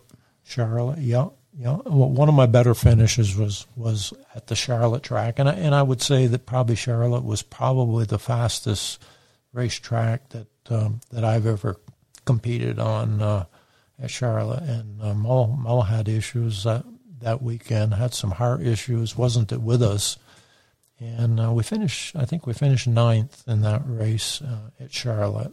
Not a threat to win against any of those guys, but it was a great experience that summer traveling to all of those places. It was so much fun. I mean, I remember making my qualifying run at Darlington, and at that point in time, you swung down onto the grass down on the infield off the backstretch, and you parked there while the next car took time, and I was down on the infield, and our time was back quite a ways, but we were going to make the show.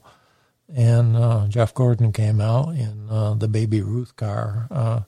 He was running the Busch Series at that point in time, and he made a run, came down on the grass, and happened to park next to me, and he climbed out of the car, so I walked around to say, good run, Jeff. I think he was like second or third on the board at that point in time, and he was mad. He was livid. I mean, he was mad because he wasn't on the pole, and I was always a Jeff Gordon fan in later years, but that one really caught me off guard because I mean he was that focused as far as not being at the top of the board that day. Expectations. Yeah.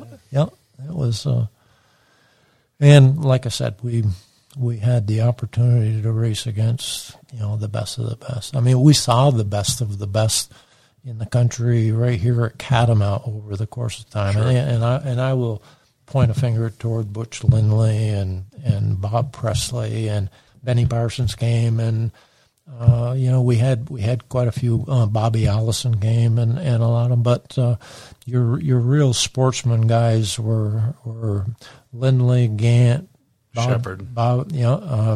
Ottinger. I mean, Bill Dennis. That week leading up to the Oxford 250, they would show up on Thursday night to race at Catamount. Catamount was racing Thursday nights at that point in time. And then they'd go on up to Oxford for the weekend at Oxford. We'd see the best of the best that would show up. Some of them would show up there, Tommy Ellis. Tommy Ellis wrecked pretty bad one I believe, at Catamount, and he ended up going home. He didn't go to the 250, but I remember his comment for the Oxford 250 one year up there. I think he was, I don't know where he was starting. He wasn't on the front row, but he said, "Geez, I think they were starting 44 cars for the Oxford 250 on a third-mile track." That's a lot. He says, they don't start this many at Daytona. I think you start 43 at Daytona. You know? But I mean, it was funny.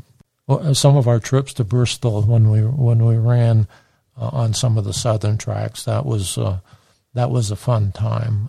I couldn't always get down there in time, and of course we were with those guys enough through the course of the summer, off and on, that they weren't looking at us as a Yankee. We were kind of one of them, you know, and so on, and so they were real good. And of course, at that point in time, Dale Sr. and Darrell were running their sportsman cars at a lot of the companion shows that we were at, Bristol, Darlington, and so on. And quite often, they'd be over on our side of the track working on their sportsman cars just to get away from everybody that wanted a piece of their time over on the other side, over in the Cup garage, basically, and so on. So we got to be, you know, real friendly with them. And Dale and I would we'd generally end up talking more deer hunting than we would racing. You know, he was having at that point in time he was working on his food plots, whatever, on his layout there in North Carolina, and he would tell me what he had for bucks that were coming along and so on. So it was always a fun trip to race with those guys. But Tommy Houston, we loaned Tommy Houston a carburetor, 600 CFM carburetor, so he could race at Stafford Springs. Ran, I think, a couple nights after the Oxford 250 once, and he didn't. And the rules were 600 CFM max carburetor. We loaned him a carburetor, and he went out and won the race on our carburetor. You know, he beat us and so on. But it was a fun time. We had a ball racing with those guys. Some of those overland trips to Indiana and so on. It was just a great time. Why not give a full season a chance? We weren't as competitive enough as we needed to be to consider trying to compete with those guys, and so we knew that, you know, it was a thing that Mo wanted to try, and we got to try it, and got to a lot of the tracks that we otherwise never would have run on, and so that was. I'm surprised to hear you say that, because your records are pretty good with the Busch Series. Yeah, lots of top tens in limited amount of starts. Well, that final race at Catamount, the day that Beaver crashed so hard, I was scheduled to drive his backup car on Sunday. We were in Dover with a V6 car, and majority of the guys had gone back to V8s at that point in time in the Busch South Series. And the V6 was still an option, and we had a V6 that we thought, well, it'd probably be good enough. And as it turns out, Beaver trashed his primary car on Saturday in a bad accident and needed his backup car anyway. We rained out on Saturday, so we had to stay till Monday to run the race at Dover. They rescheduled it for Monday, the sportsman race, and I ended up finishing fifth in that race, I believe. And so that was pretty good for us, you know. But we were top 10, 15 number of times, but not as good as I'd like to have been. Ran Darlington a couple times, and first time there got the famous Darlington stripe, flattened the whole side of the car, and pretty much took us out of the race. The second time we went down there, I was a little more careful and got up the running up against the wall, but kept it off the wall, and we had a decent finish, I guess you'd have to say. Talking about Dover, I want to ask you about the crash in, I think, 82 or something. Maybe it was maybe the first year that Curly brought NASCAR North there. That's right. Yeah. No, we Mo had purchased the ex Pizza Galley car, which was Mike Berry's ride, and they had built or bought a new chassis late on in the season. That car had been around for 2 or 3 years. It was a Zervakis car that he had been running, and so Mo wanted to upgrade some of our stuff, and so he bought that from Ramo, and that was the car that we set up to go to Dover with, and the car was good. The car was fast, but the car was strong, and I guess that was probably the most important thing overall. We were fast, but got down a lap, I guess, if I'm remembering right. For some reason, I don't know if it was a tire issue or whatever. Coming back up through, and I was behind Dick McCabe. I was chasing Dick McCabe, and I probably was going to continue to go to the front. But anyway, coming up off from the last fourth turn, track kind of transitions a little bit, and the car will get a little bit light there, and it broke loose and down, and I went down and hit the pit wall, and that was, of course, long before they had any kind of Hans devices or whatever.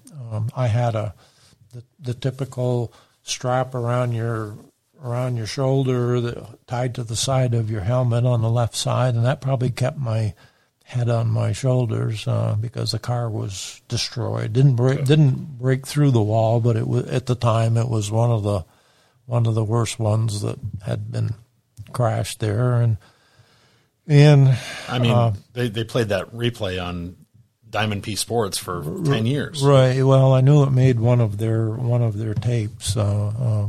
Brock Yates or whoever. Steve Evans, and I've seen it and so on. To this day, I'm sure my neck issues of probably arthritis in my neck. We sat there the next day watching the Cup race and up in the stands, and I couldn't turn my head one way or another without moving my whole body because of my neck.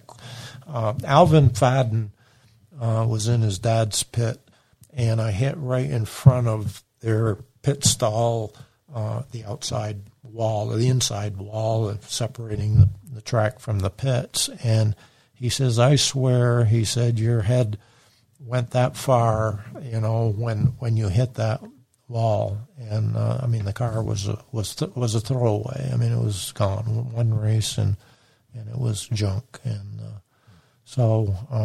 luckily to drive it away. Kevin LePage brought it home on his open trailer. We couldn't even get it in our bus. We had his car in our rig to come home with, but had some good runs after that, and that was in the asphalt days.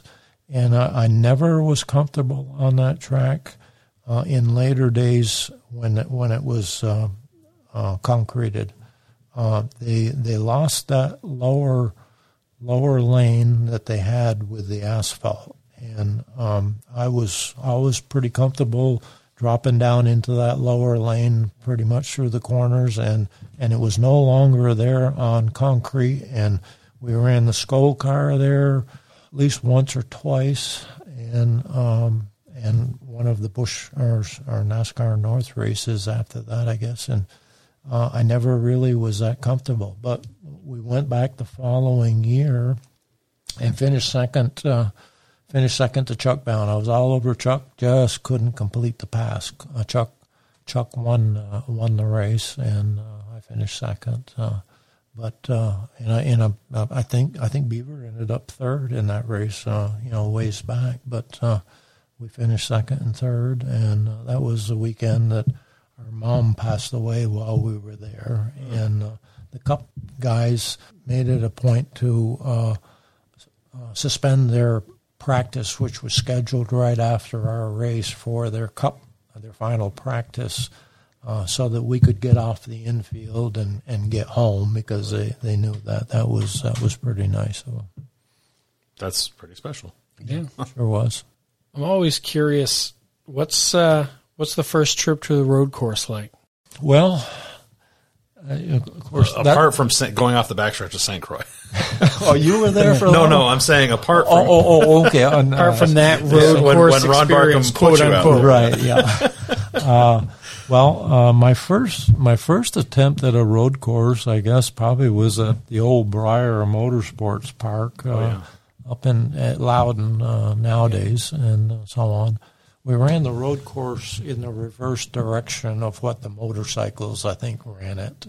And it was a lot of fun. I really enjoyed it. At that point in time, I think we had a Hones-Neens engine, but we were racing against Chuck Bound. Chuck had road course experience from out in the West, out in Oregon, where he came from in Washington, and so on. So we were all trying to keep an eye on him as to what he was doing, but we ran pretty competitively. Randy LaJoie was good at that point. Chuck, I think, if I remember right, won probably the one or two times we went there, but we always ran pretty decent. We were always in the top 4 or 5. Robbie ran really well with that little Buick that he had, and so on. But when we went to Watkins Glen, again, that was probably one of the more fun road courses that I had ever been on, and so on. And to say that I should have won the race, the one that we ended up winning, Mike McLaughlin messed up.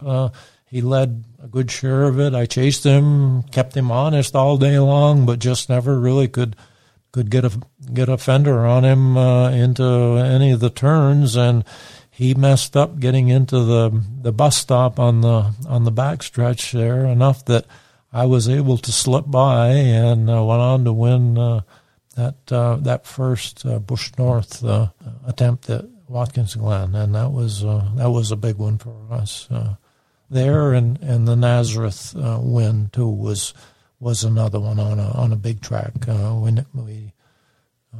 And again, that was probably Mike Stefanik's race to lose, and he did. And we had a late race restart with about 4 or 5 to go, and as we came up through, my time on the track at San Air, on the big track at San Air, where you could get through that tri-oval situation on the backstretch of San Air without lifting, was going to get you through the same kind of format at Nazareth. 5-turn weird track. Yeah.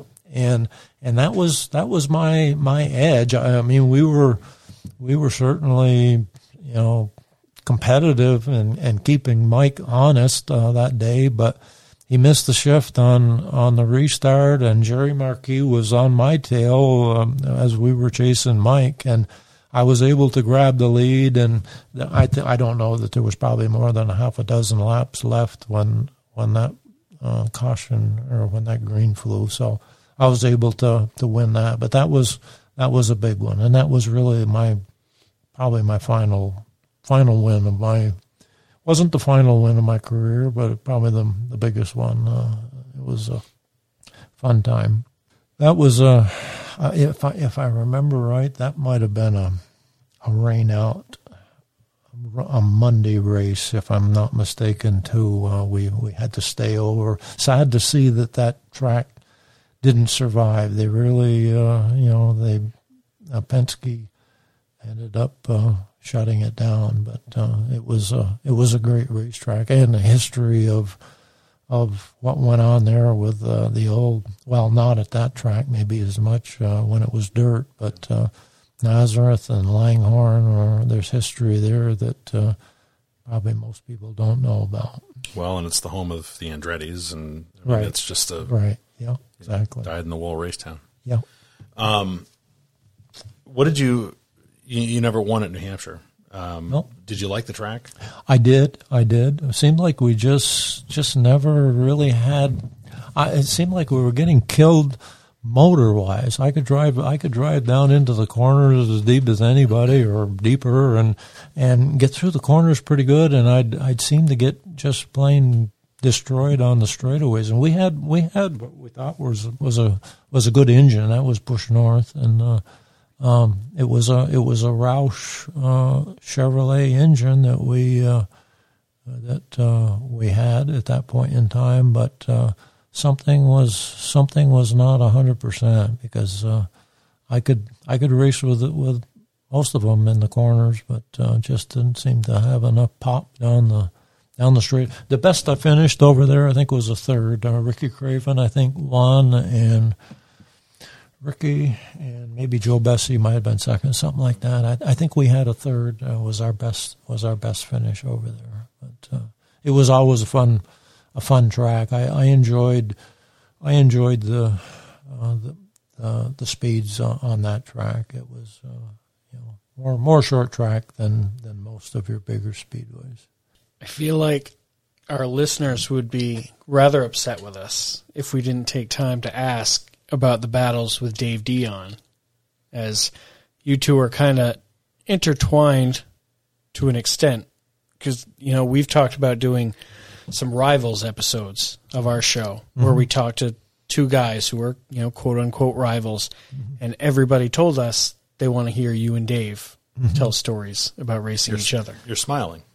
Yeah, well, certainly when they showed up from Norwood, when they came up and started running with us, it wasn't but a couple of weeks' time, and we knew we had to pick up the pace, up our game a little bit, because he was strong, right out of the box on tracks he'd never been on before, and so on, and especially at Thunder Road. At Catamount, well, I think we kind of had them covered, and those guys, they'd have that car torn apart from stem to stern leading up to the main event.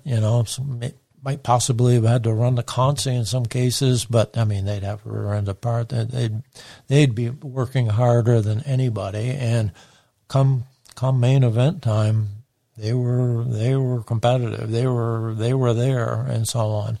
And as time went on, he and his brothers, as far as I'm concerned, were the premier team on the series. As far as what they were accomplishing. Thunder Road. He was very seldom struggling in any manner other than a mechanical issue. I truthfully thank God that he was running a Ford back in those days, because quite often they were changing engines, which we had times when we did too, but that Ford, he was the only one. I think you'll hear Ned Jarrett comment that when Ned ran Hickory, that they knew of Dave up here running a Ford, and very competitively running a Ford, and nobody down in North Carolina or at Hickory at his track was competitive in a Ford, and so they'd invite him down, and he always ran with the best of them down there with that Ford, so they always enjoyed him showing up, to race against the Southern guys. But there was, I think, a lot of respect between he and I.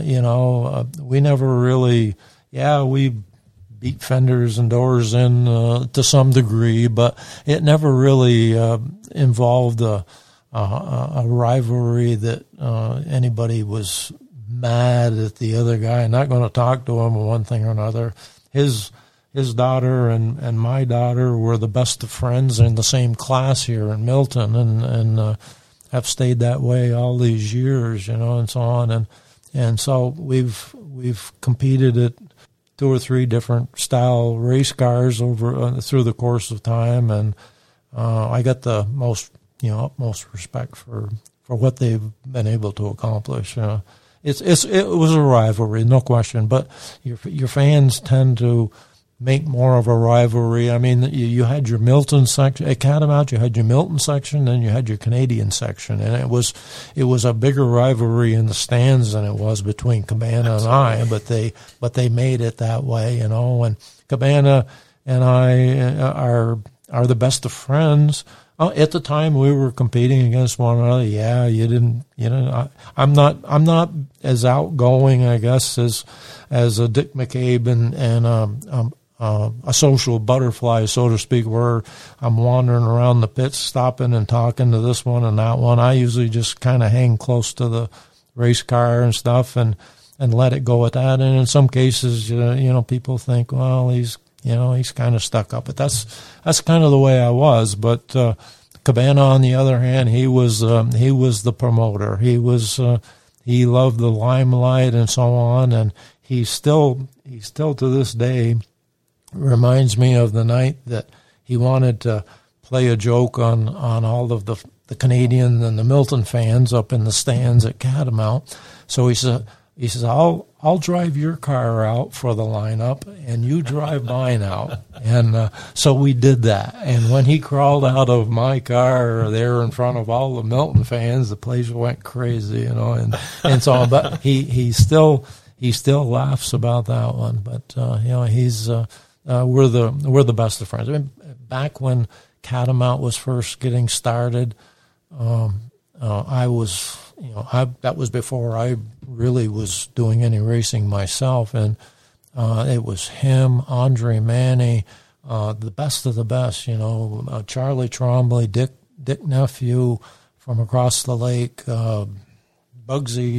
Bugsy Stevens, and Freddie DeCero, and the best Pete Hamilton, the best of the best from Massachusetts and Connecticut.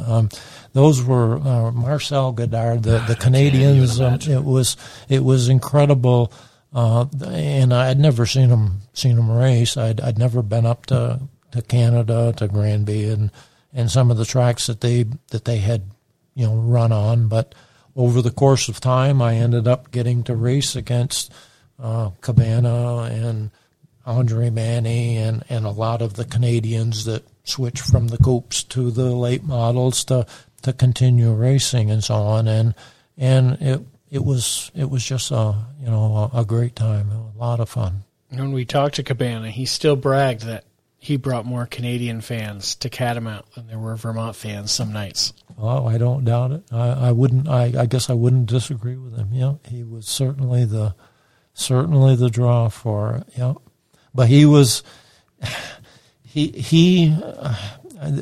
never really was real friendly with Don Biederman. Of course, Don was in Ontario.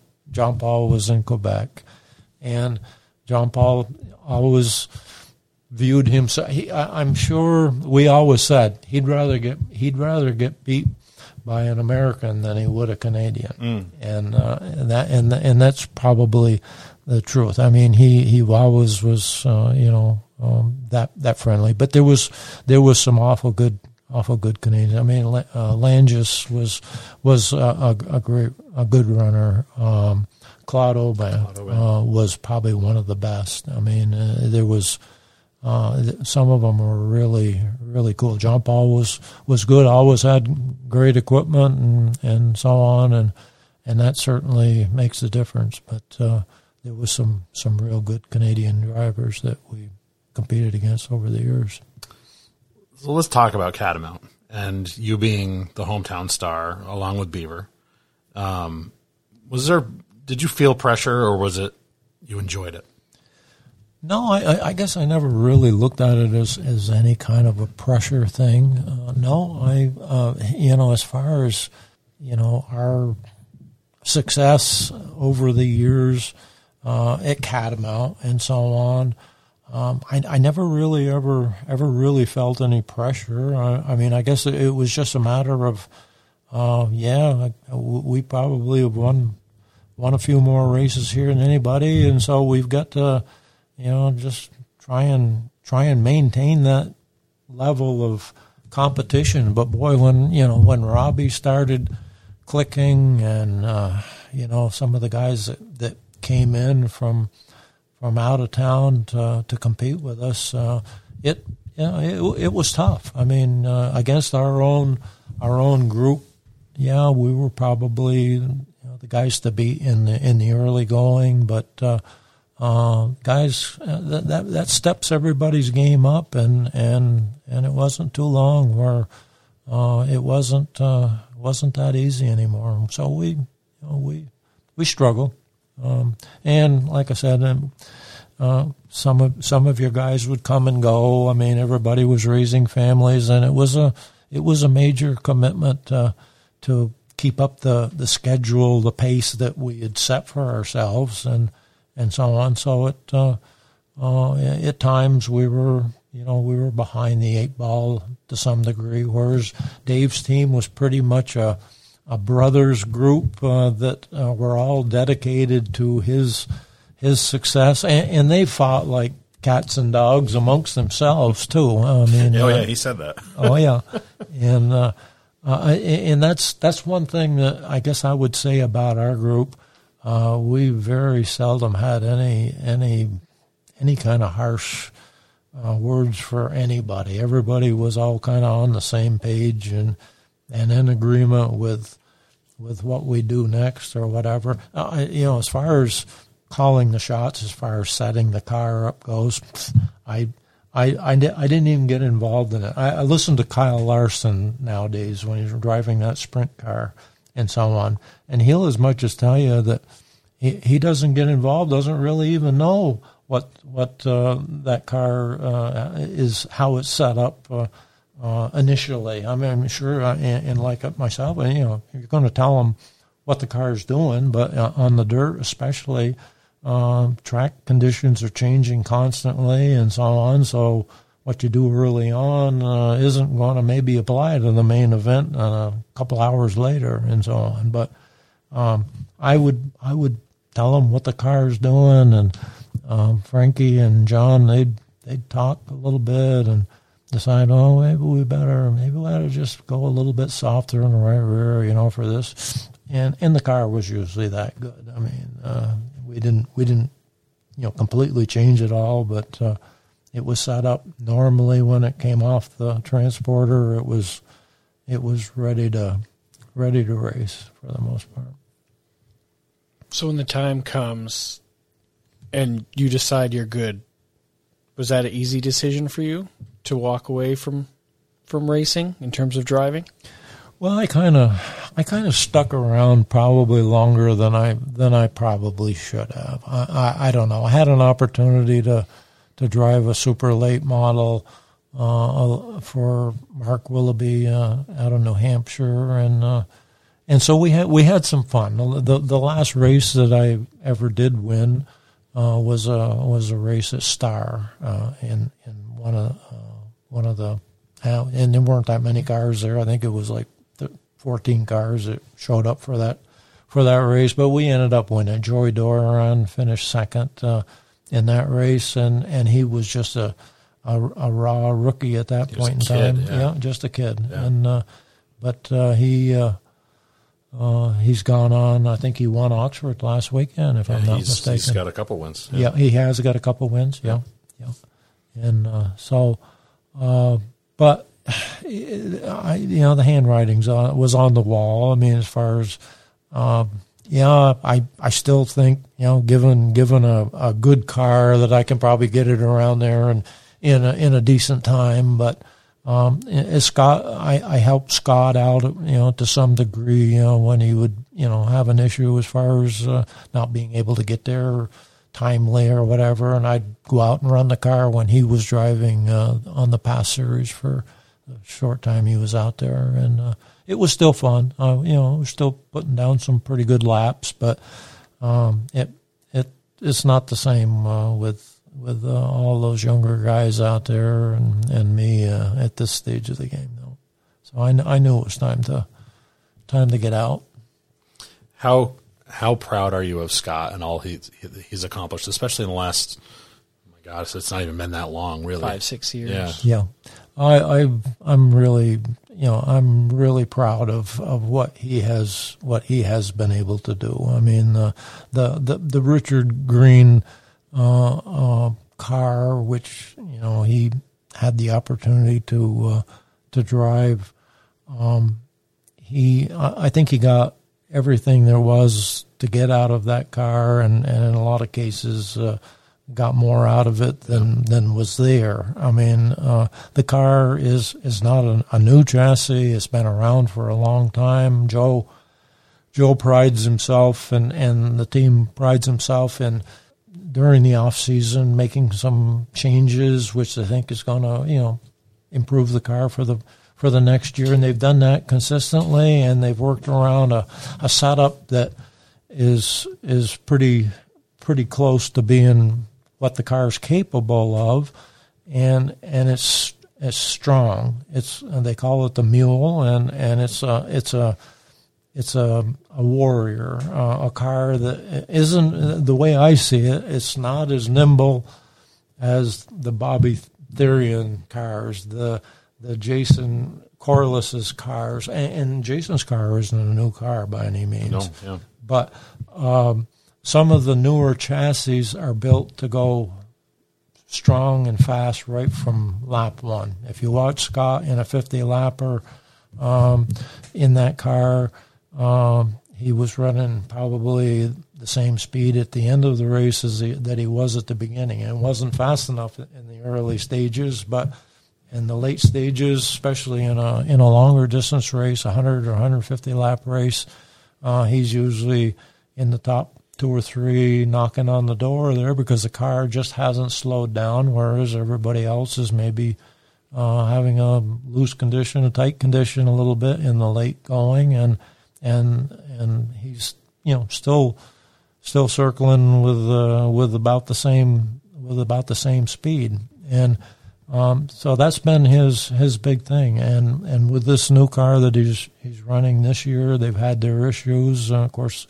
it was fast right out of the box on opening day, and it got trashed, and they have since come back with it, and it's been good, but they haven't really been there at the end of the race, and so that's something they've got to improve on as far as being strong in the late stages of Jason without question. Corliss has been hands down the car to beat, and he can. The other night, when I think he got out and went to the front sooner than he really wanted to. I think he really intended to save his stuff and ride, but the 60 car, Derek O'Donnell. Derek O'Donnell, he broke away, and that was his first good run, and he looked strong, and I think that kind of got Jason in gear early on, and he went to the front, and took the lead, but his car, his stuff is good right to the end too. So he's certainly the guy to beat at this point, without a question. Who is maybe the answer is Jason Corliss, maybe it's not. Who other than Scott do you enjoy watching the most in the last, give it 10, 12, 15 years? Well, in recent years I've become a dirt fan, and I follow the World of Outlaws pretty religiously, really, and so on. But I like the super late models, the World of Outlaws, and the Lucas Oil late models. But the sprint cars are my passion at this point, and the Super Dirt Series, the big block modifieds. I went over to Plattsburgh to watch them on their inaugural race over there about 3 years ago. I think Larry White won the race, running high and wide, and it was a great race, and so on. I'm a Rocky Warner fan myself. Really? Yeah. All right. Yeah, I like Rocky, and I follow what goes on over at Fonda pretty weekly. I get Flow Racing, so that's one of their weekly tracks and so on. So I watch a lot of the races. But as far as I'm concerned, I probably the one regret that maybe I have of all of the years that I spent, that maybe I didn't do more dirt racing than I did. I mean, that 1 year actually at Devil's Bowl was really the only real race time. We had a couple opportunities to run a special night race over at Bear Ridge. Bear Ridge, right? Bear and Scott Ridge, beat all of you. Well, that was the second time, right? And the first year Scott didn't race; it was Beaver and I and Brent and so on. But and I also ran one of Mike Parati's cars over at Plattsburgh one night on the asphalt, and it was a dirt car on the asphalt, and the car was rocking and rolling on that asphalt, and I don't know. I think I finished 5th or 6th. Probably should have won the race, but I finished 5th or 6th.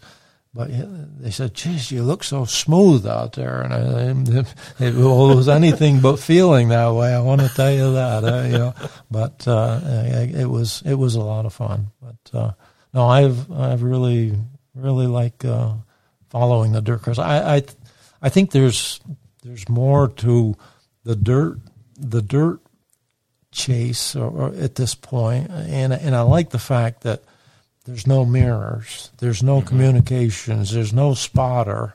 They're out there. They don't know if they've got a lap or half a lap lead on the second place car, or if he's on their rear bumper. I like that, and they've got to look around to find the moisture, the traction, what they need. And as the track takes rubber, I mean, they're wearing tires out, and it's a whole different ball game than what we were used to. And I really like that. That's a lot of fun for me at this point. I'm very much a converted asphalt to dirt fan. I grew up the same tracks watching you, and now I'm a dirt guy. Absolutely. Yeah. No, that's the way I see it. I mean, I would have liked to have tossed out the mirrors in our asphalt thing. I mean, because there were times when you just couldn't make a pass because the guy had his nose in the mirror instead of looking in front of where he should be going, and stuff. But that's a good rule. It's a lot of fun. Quick hitters, and we'll wrap this up. First one, if you could go back and redo any one race, is there one that sticks out in your head that you'd like another crack at? Yeah, the one of the Oxford 250s that we had in the bag, and I'll take the blame for it. It was my mistake. We had pitted late in the race. We had been pretty much in the lead group or leading at that point when we caught the caution timely to come in and change tires late in the going, and it was just a matter of getting back out on the track and going back to the front. And I was in the process of that without a problem. And Mike Rowe was struggling that night. I came up behind Mike, coming out of out between turns 3 and 4, and I dropped low to go underneath Mike, and it was going to put him a lap down. And I don't know if they, he had radio contact that said I was coming by low or whatever. But anyway, I got forced down enough by him to hit my left front tire on the curb, the inside curb of the track, and it messed up the toe in just enough that we were done. We were junk, and that cost us probably my biggest race, as far as a money won situation, without question. But just to have an Oxford 250 on your resume, that would have been probably the one race. I certainly would have done that one. I would certainly do that one differently if I had a chance to run it. I'm not blaming Mike. I mean, you don't want to go down a lap and so on, and to say he did it intentionally, I'm not saying that. I'm just saying that it was my mistake to try and go through probably where he was just going to close the door on me. I'm going to borrow my question because the question I always ask is, what is the dumbest thing you ever did in a race car? But it sounds like we've covered that from your early days. But I'm going to borrow Tom's question. Who's the most underrated driver that you ever raced against? Who got it done with the least amount of equipment? Oh, boy. Wish you'd asked me this a couple days ago, so I would have got a thought about this.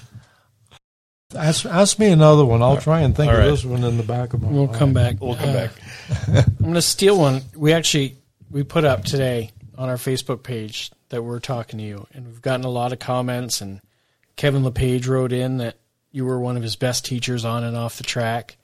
But one caught my eye. It was from Chris Durkee, who said that you would blow a motor in practice, load the car, go back to the shop, change motors, and be back in time for the feature. True or false? No, that's true. We did that one night when Bobby Allison was here in attendance, and blew an engine in practice, went back down to Sears Lane, which is in Burlington, down to John's shop, changed the engine, got back in time to drove the car out onto the infield because they were getting ready to put the Consi cars out there. We only had the Consi left to qualify in.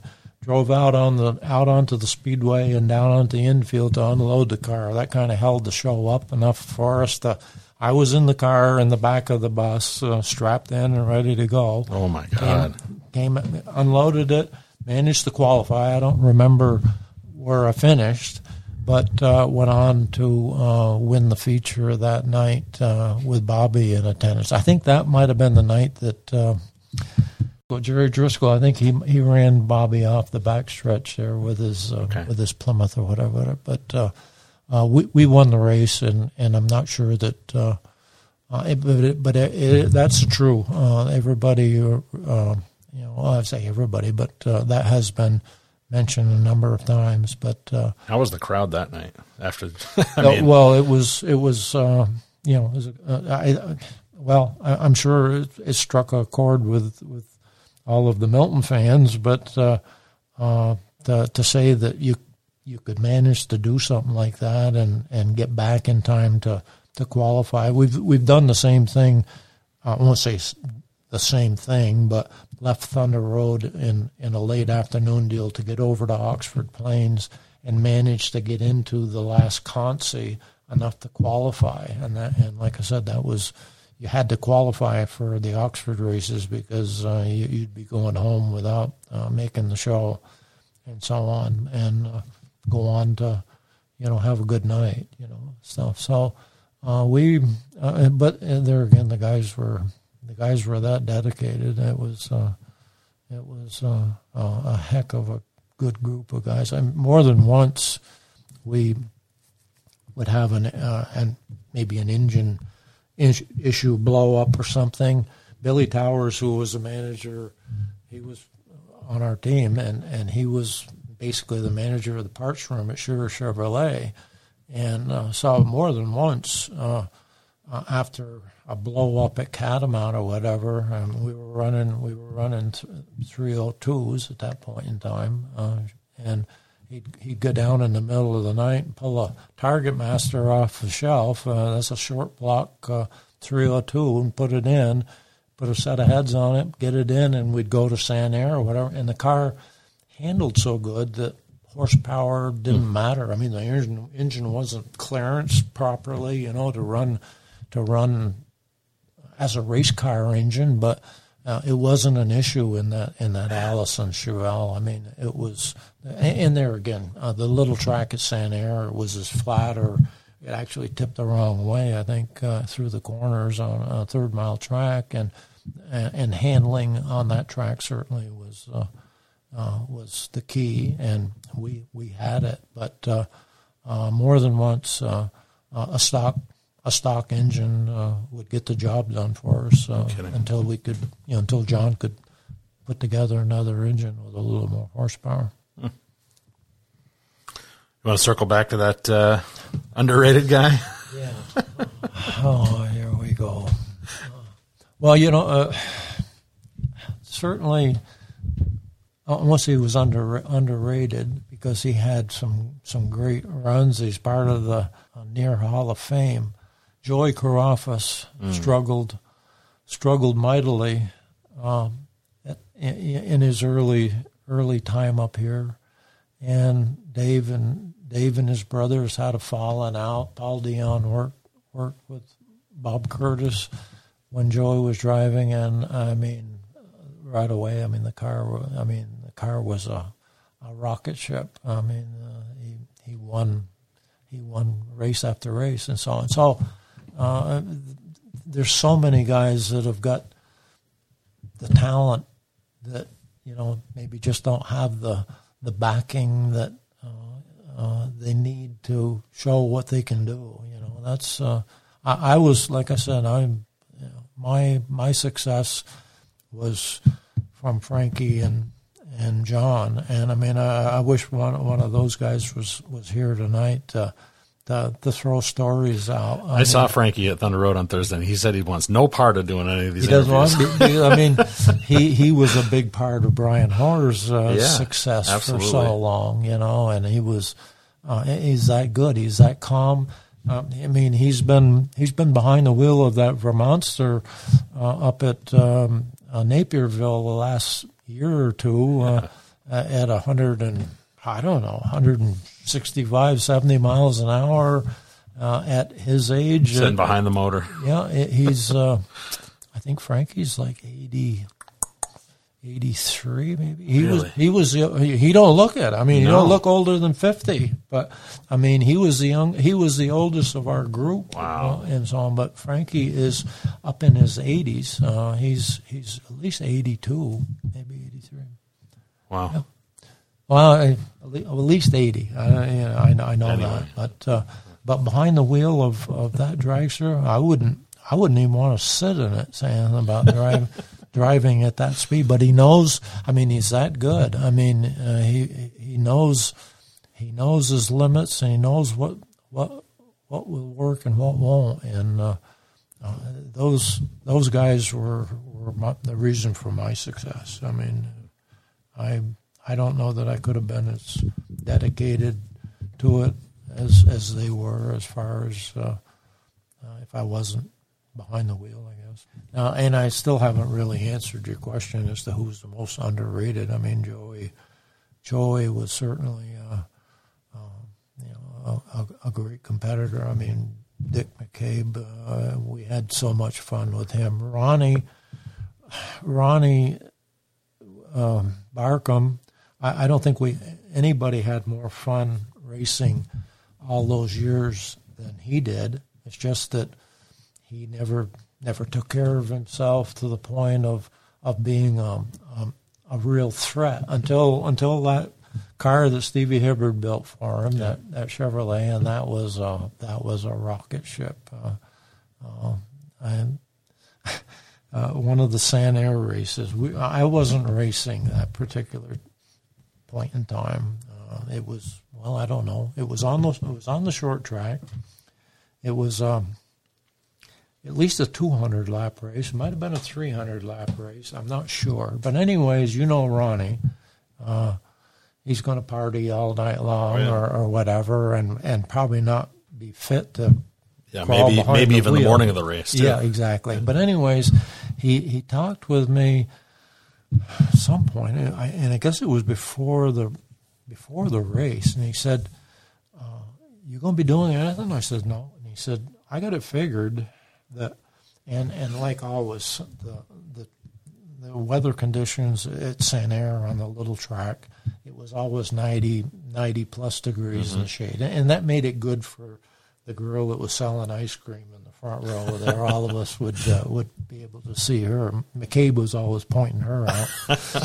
But anyway, Ronnie said, I got it figured that a fresh driver at the halfway point could win this race going away. Well, and he knew he wasn't going to be capable. He wasn't going to be fresh. Right. And it was at that point in time when he was running that Chevrolet that Stevie Hibbard had built. and it was probably about 60% left side weight. I mean, you turn right with it, and it probably would have rolled over. But anyways, I was sitting there along pit road wall. It was, I don't know, probably 60 laps into a 2-segment race. There was going to be a break between segments. And anyways, I had a 2-piece driver's suit at that point in time, and I was sitting there just soaking up the sun with the top off. And one of his guys said caution was out, and he said, he's coming in, you better get ready. And I said, already? And it was like lap 60 of 200 or whatever.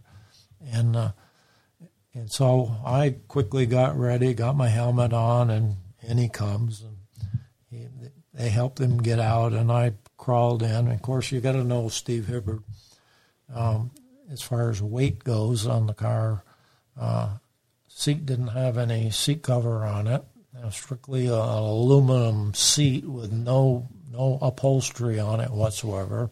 Ronnie had a jug in there, probably a Duo or well, I don't know. It was an insulated jug that probably held 2 gallons of whatever he was drinking at the time. I'm not sure, but that's the problem. Well, that was strapped in, but he was a mess already at 60 laps. He was done for. But in coming through the field, and he'd been leading the race. I mean, he'd come through the field, but he'd poked the nose in a little bit, and it was the time of that automatic. It had an automatic transmission in it. It was a weight-saving thing that Stevie knew was.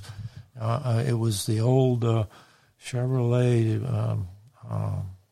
I'm trying to think of what the name of those automatic transmissions were, but it was aluminum. It was lightweight, and it wasn't something you could just put in there and forget about. You had to rebuild them from time to time. But anyways, it wasn't much of a shifting lever, but it was just a straight line pattern, and nothing was marked. I didn't know if I was in first gear or if I was in low gear or drive or whatever. But anyways, got in the car, got strapped in, got back out, and I was at the tail end of the field, and I managed to get it finally into drive after finally poking around a little bit.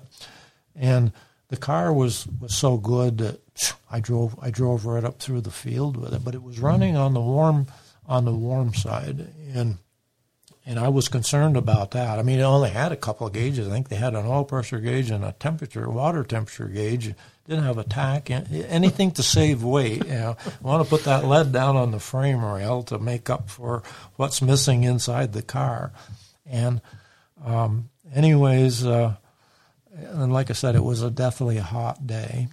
And so I went up through. We had a caution or two, and I went to the front with it. And was comfortably leading with the car, but it was running on the warm side. It was running about 210 or whatever under race conditions, and then, or I should say, maybe like 220 under race conditions, and then under cautions it would come back a little bit.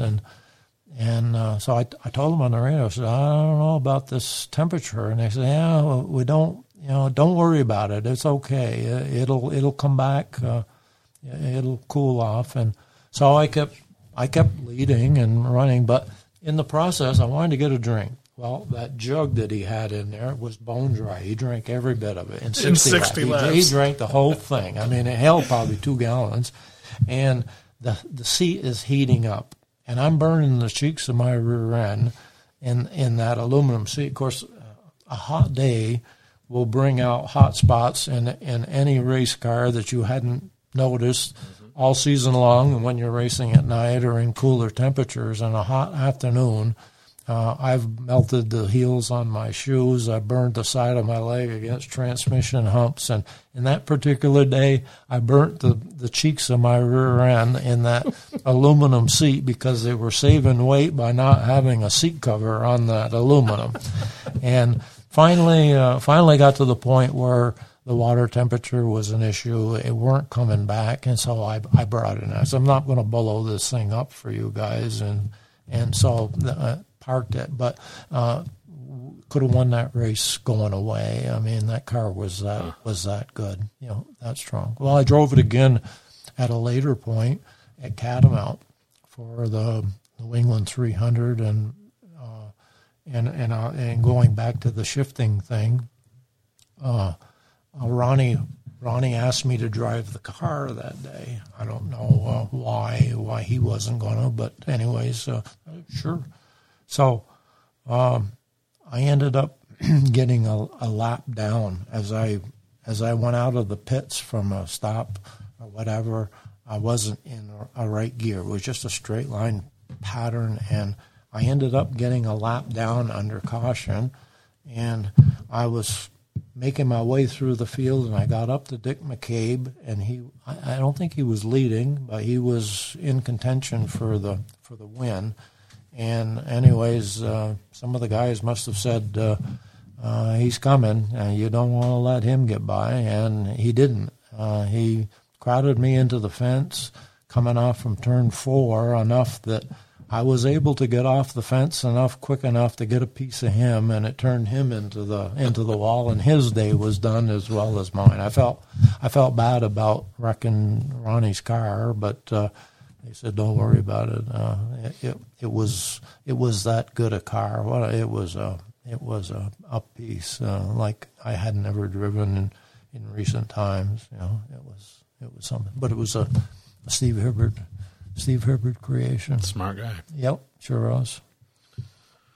All right, man. Well, for a guy who was thinking he wasn't going to give us too much information, we just got almost 2.5 hours out of you. So, well, I'm sure there's other stories somewhere along the way, but when you get to Beaver and you'll have a lot of fun with some of the older stuff that he's done. Otter Creek and those Otter things. Creek, yeah, sure. Yeah, exactly. Yeah. All right, man. Well, we thank you for my pleasure.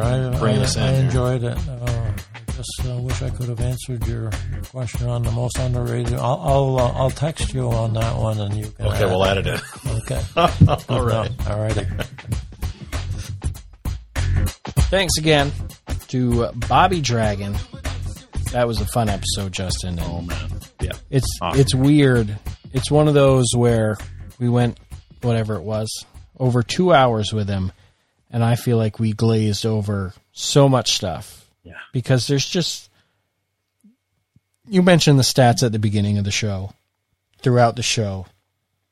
There's no possible way that we can do, an interview with someone with that kind of resume and career without glazing over things or making it freaking 9 hours long. Right. Yeah, I mean, yeah, it's what do you keep and what do you cut out? So I was happy. We try to do, and I think probably our listeners have noticed this. We try to go in chronological order with just about every interview to sort of keep things on pace.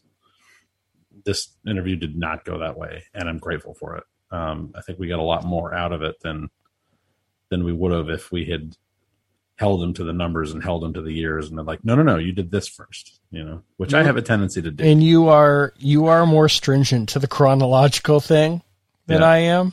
Yeah. And sometimes I'll say it, and I'm like, not to jump around, and I can see you wince because you want to go in order. And at the beginning, and it's funny because I started listening to some of our old episodes this week because I just didn't have a lot of new podcasts to listen to at work that I was excited about. I mean, you know what? It's been a while, and I go back and listen to some of the early ones, and you could tell like how much more stringent you were to the wanting to do the timeline in those first couple episodes. Yeah. And then you letting me have a little wiggle room with that as we've progressed and we find our rhythm, as we mention every other episode. We didn't know what the hell we were doing either. We still don't. But certainly not back in February or whatever when we started. Yeah. Yeah, it's one of those. We did all our test episodes with Ricky, who we've mentioned many a times. Ricky. And thank him very much for being our test guinea pig. But an interview with Ricky about Ricky is not the same as trying to piece together a 40-plus year career full of, 150 victories. Right. They flow in different ways that you can't quite be prepared for. Yeah. When that was your test subject. I've been grateful for your breaking in and, interrupting my chronological spiel many times, including there was one moment with Bobby, and I can't remember what it is now, but you asked a question that I wasn't even in the neighborhood of thinking about. And I was like, oh, yeah, ask that question, So we're continuing to you keep doing that. To get better and better with our rhythm. And I enjoy it. And it's easier. It was easier in person because, like we said, Bobby got into it. And there were some long answers. Yeah. And sometimes on those long answers, I just kind of lose track of where we are. And I can just give you the look and you'll know, like, sweet, I can go in my order now. Yeah. I looked at you a couple of times because, like, there was a period of like a half an hour where you never made a sound. And I was like looking at you and be like, all right, it's your shot. And you're like, nope, go ahead. I was like, okay. We went back and forth pretty well on this one. It was just, Yeah. Bobby gave some good long answers. Then a couple of times, like you said, where it's just like, oh man, I forgot kind of where we were. Yeah. By the end of it, I'm like, And sometimes I can see, like, and if I see you flipping through the pages, I'm like, ooh, he wants to follow this up with something. And I'll let you have that. Yeah, yeah. I feel like, I don't know, I guess I can't speak for you, but I feel like we learned more in this one that we had no idea going into it than any other show. Maybe, maybe Ingerson or Shirley, but. Yeah, and we kept learning afterwards. I mean, we went down, he showed us the trophy room, and he wanted to mention it on the show, but we didn't get the chance because I found his lone basketball trophy in the trophy case. Yeah. I have the eye for it. And it was a tiny little, like, 4 or 5 inch trophy for, like, high score at Milton High School. Yeah. And he said, oh man, I wish I'd talked about how much I felt like playing all these different sports, basketball, soccer, baseball, helped me in racing in terms of, being an athlete and longer races. And I always find those interesting, and it's hit or miss. I can, based on some of the guests I kind of know ahead of time or not, I'll decide whether or not to ask if you played any other sports. Yeah. Because, not to stereotype, but a lot of racers they are racers that didn't necessarily play a lot of other sports. Yeah. They worked on cars, and that was their passion, which is great. But I'm a firm believer in kids playing tons of different sports. I hate the specialization. Yeah, you got to round them out. Yeah. And all lead into others. If you have a kid that you would love to play basketball, fucking soccer is fantastic for basketball because you're learning all about footwork. Yep. And all these different sports lead into, you can take things for other things. And it was cool to hear him talk about that. Well, you set up a play in soccer a lot like you would set up a play in basketball too. Look for the open, but pass hand-eye coordination of a baseball and all these different things. And he kind of hit on that, and all those different sports kind of helping him be an athlete and helping him with longer races. And we've talked about on this show, there's a lot of different the Ronnie Barkham story up at St. Air. There's a lot of different shapes that drivers come in. Yeah. So you were talking about, you were listening to some early episodes. You got this message today. Hi, Justin. You don't know me, but we both know Al Smith, who's a guy that I know from Devil's Bowl. He said, I know this is a weird way to start. Apparently, you also know Aaron Maynard and Andy Lambert, et cetera, et cetera. Anyway, I was just finally listening to the Dave Moody episode of your podcast. Great stuff, of course. But the best part that made my night was the mention of a People's Academy Hazen basketball game in January 1996. I think it was Tom Corbett who mentioned it. I don't know who he is, and at least you know people I know. Why did that make my night? I played for Peoples. Or in that game, I sat on the bench for Peoples. But I cheered really hard, and I remember Dave Moody being a few rows behind and how exciting that was for me having grown up going to Catamount and Thunder Road. Weird, I know, but great podcast. Can't wait to get caught up. And then he sent me a picture of the article. So that's pretty cool. AJ Hamilton was the guy. Hell yeah. You know what? People's lost that game. Hazen. You know what else? People's lost the championship that year to who? Hazen. Enjoy your state runner-up that I got circa 1996. You didn't get it. I have it. I was a part of a nice runner-up. I was bringing myself down. I'm picking on him, but also bringing up that I did the exact same thing. Right. Finishing in second place. Oh, I get it. Yeah. No, that's really cool. And Yeah. I do I do the best I can to not turn this into a basketball podcast. And those few instances where I can weave stuff in, the fact that it's appreciated by one person, that's all I need. Yeah. They're coming in hot now. I got the affirmation from one person. Now we're letting it fly. So we're going to change the name to Fast Break. And Big Trap Tom is going to start every episode with a whistle blow. Fast Break, classic old basketball movie. Feel free to check it out. Yeah. So there's that. That's my gift to you. Thank you. That's AJ's gift to you. And we wanted to keep this somewhat brief as we had a longer episode. But coming up this Wednesday, episode 2 from the Crunch Bunch. Crunch Bunch. The Farmer, Gary Mullen. Sir. Yeah. One of the best people on earth. Al is banging out these episodes. We're going to go much, much faster than we anticipated, I think. But you know what? The Thunder episode was phenomenal. Not only was it great to listen to, but it's beating a lot of our other shows, the numbers-wise. So apparently, Crunch Bunch was a good idea. Hopefully we can keep that strong momentum going forward. Well, we got a lot of people to choose from. And Al's doing a great job, and he's already got 1 or 2 other ones in the can.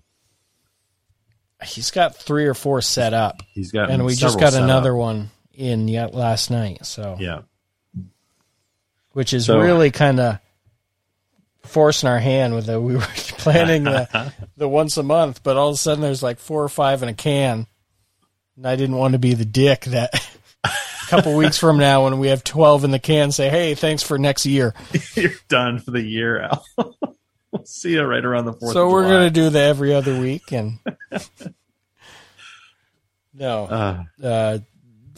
the support on episode 1 was very good and really good. Awesome to see. So we're happy to do the every other week, and like I said, we'll just kind of keep seeing how it goes. And in a perfect world, if it builds up enough fanfare and enough people keep listening to it every week, we might break it off into its own podcast feed on its own channel. So you can have 2 separate ones. Yep. We give him the initial rub and then break him off, and he can be a bigger success than us. Building the empire. That's a mini tower on the side of our empire. Building an office building in our empire. Building the cafeteria of our empire. If you are listening to us on Apple, then just tune out now. Forget it. Give us that, not 1, not 2, not 3, not 4, but 5. 5-star review. 5. Rate, review, Spotify, Google Podcast, anywhere you get your podcasts. You can subscribe. You can sign up for notifications.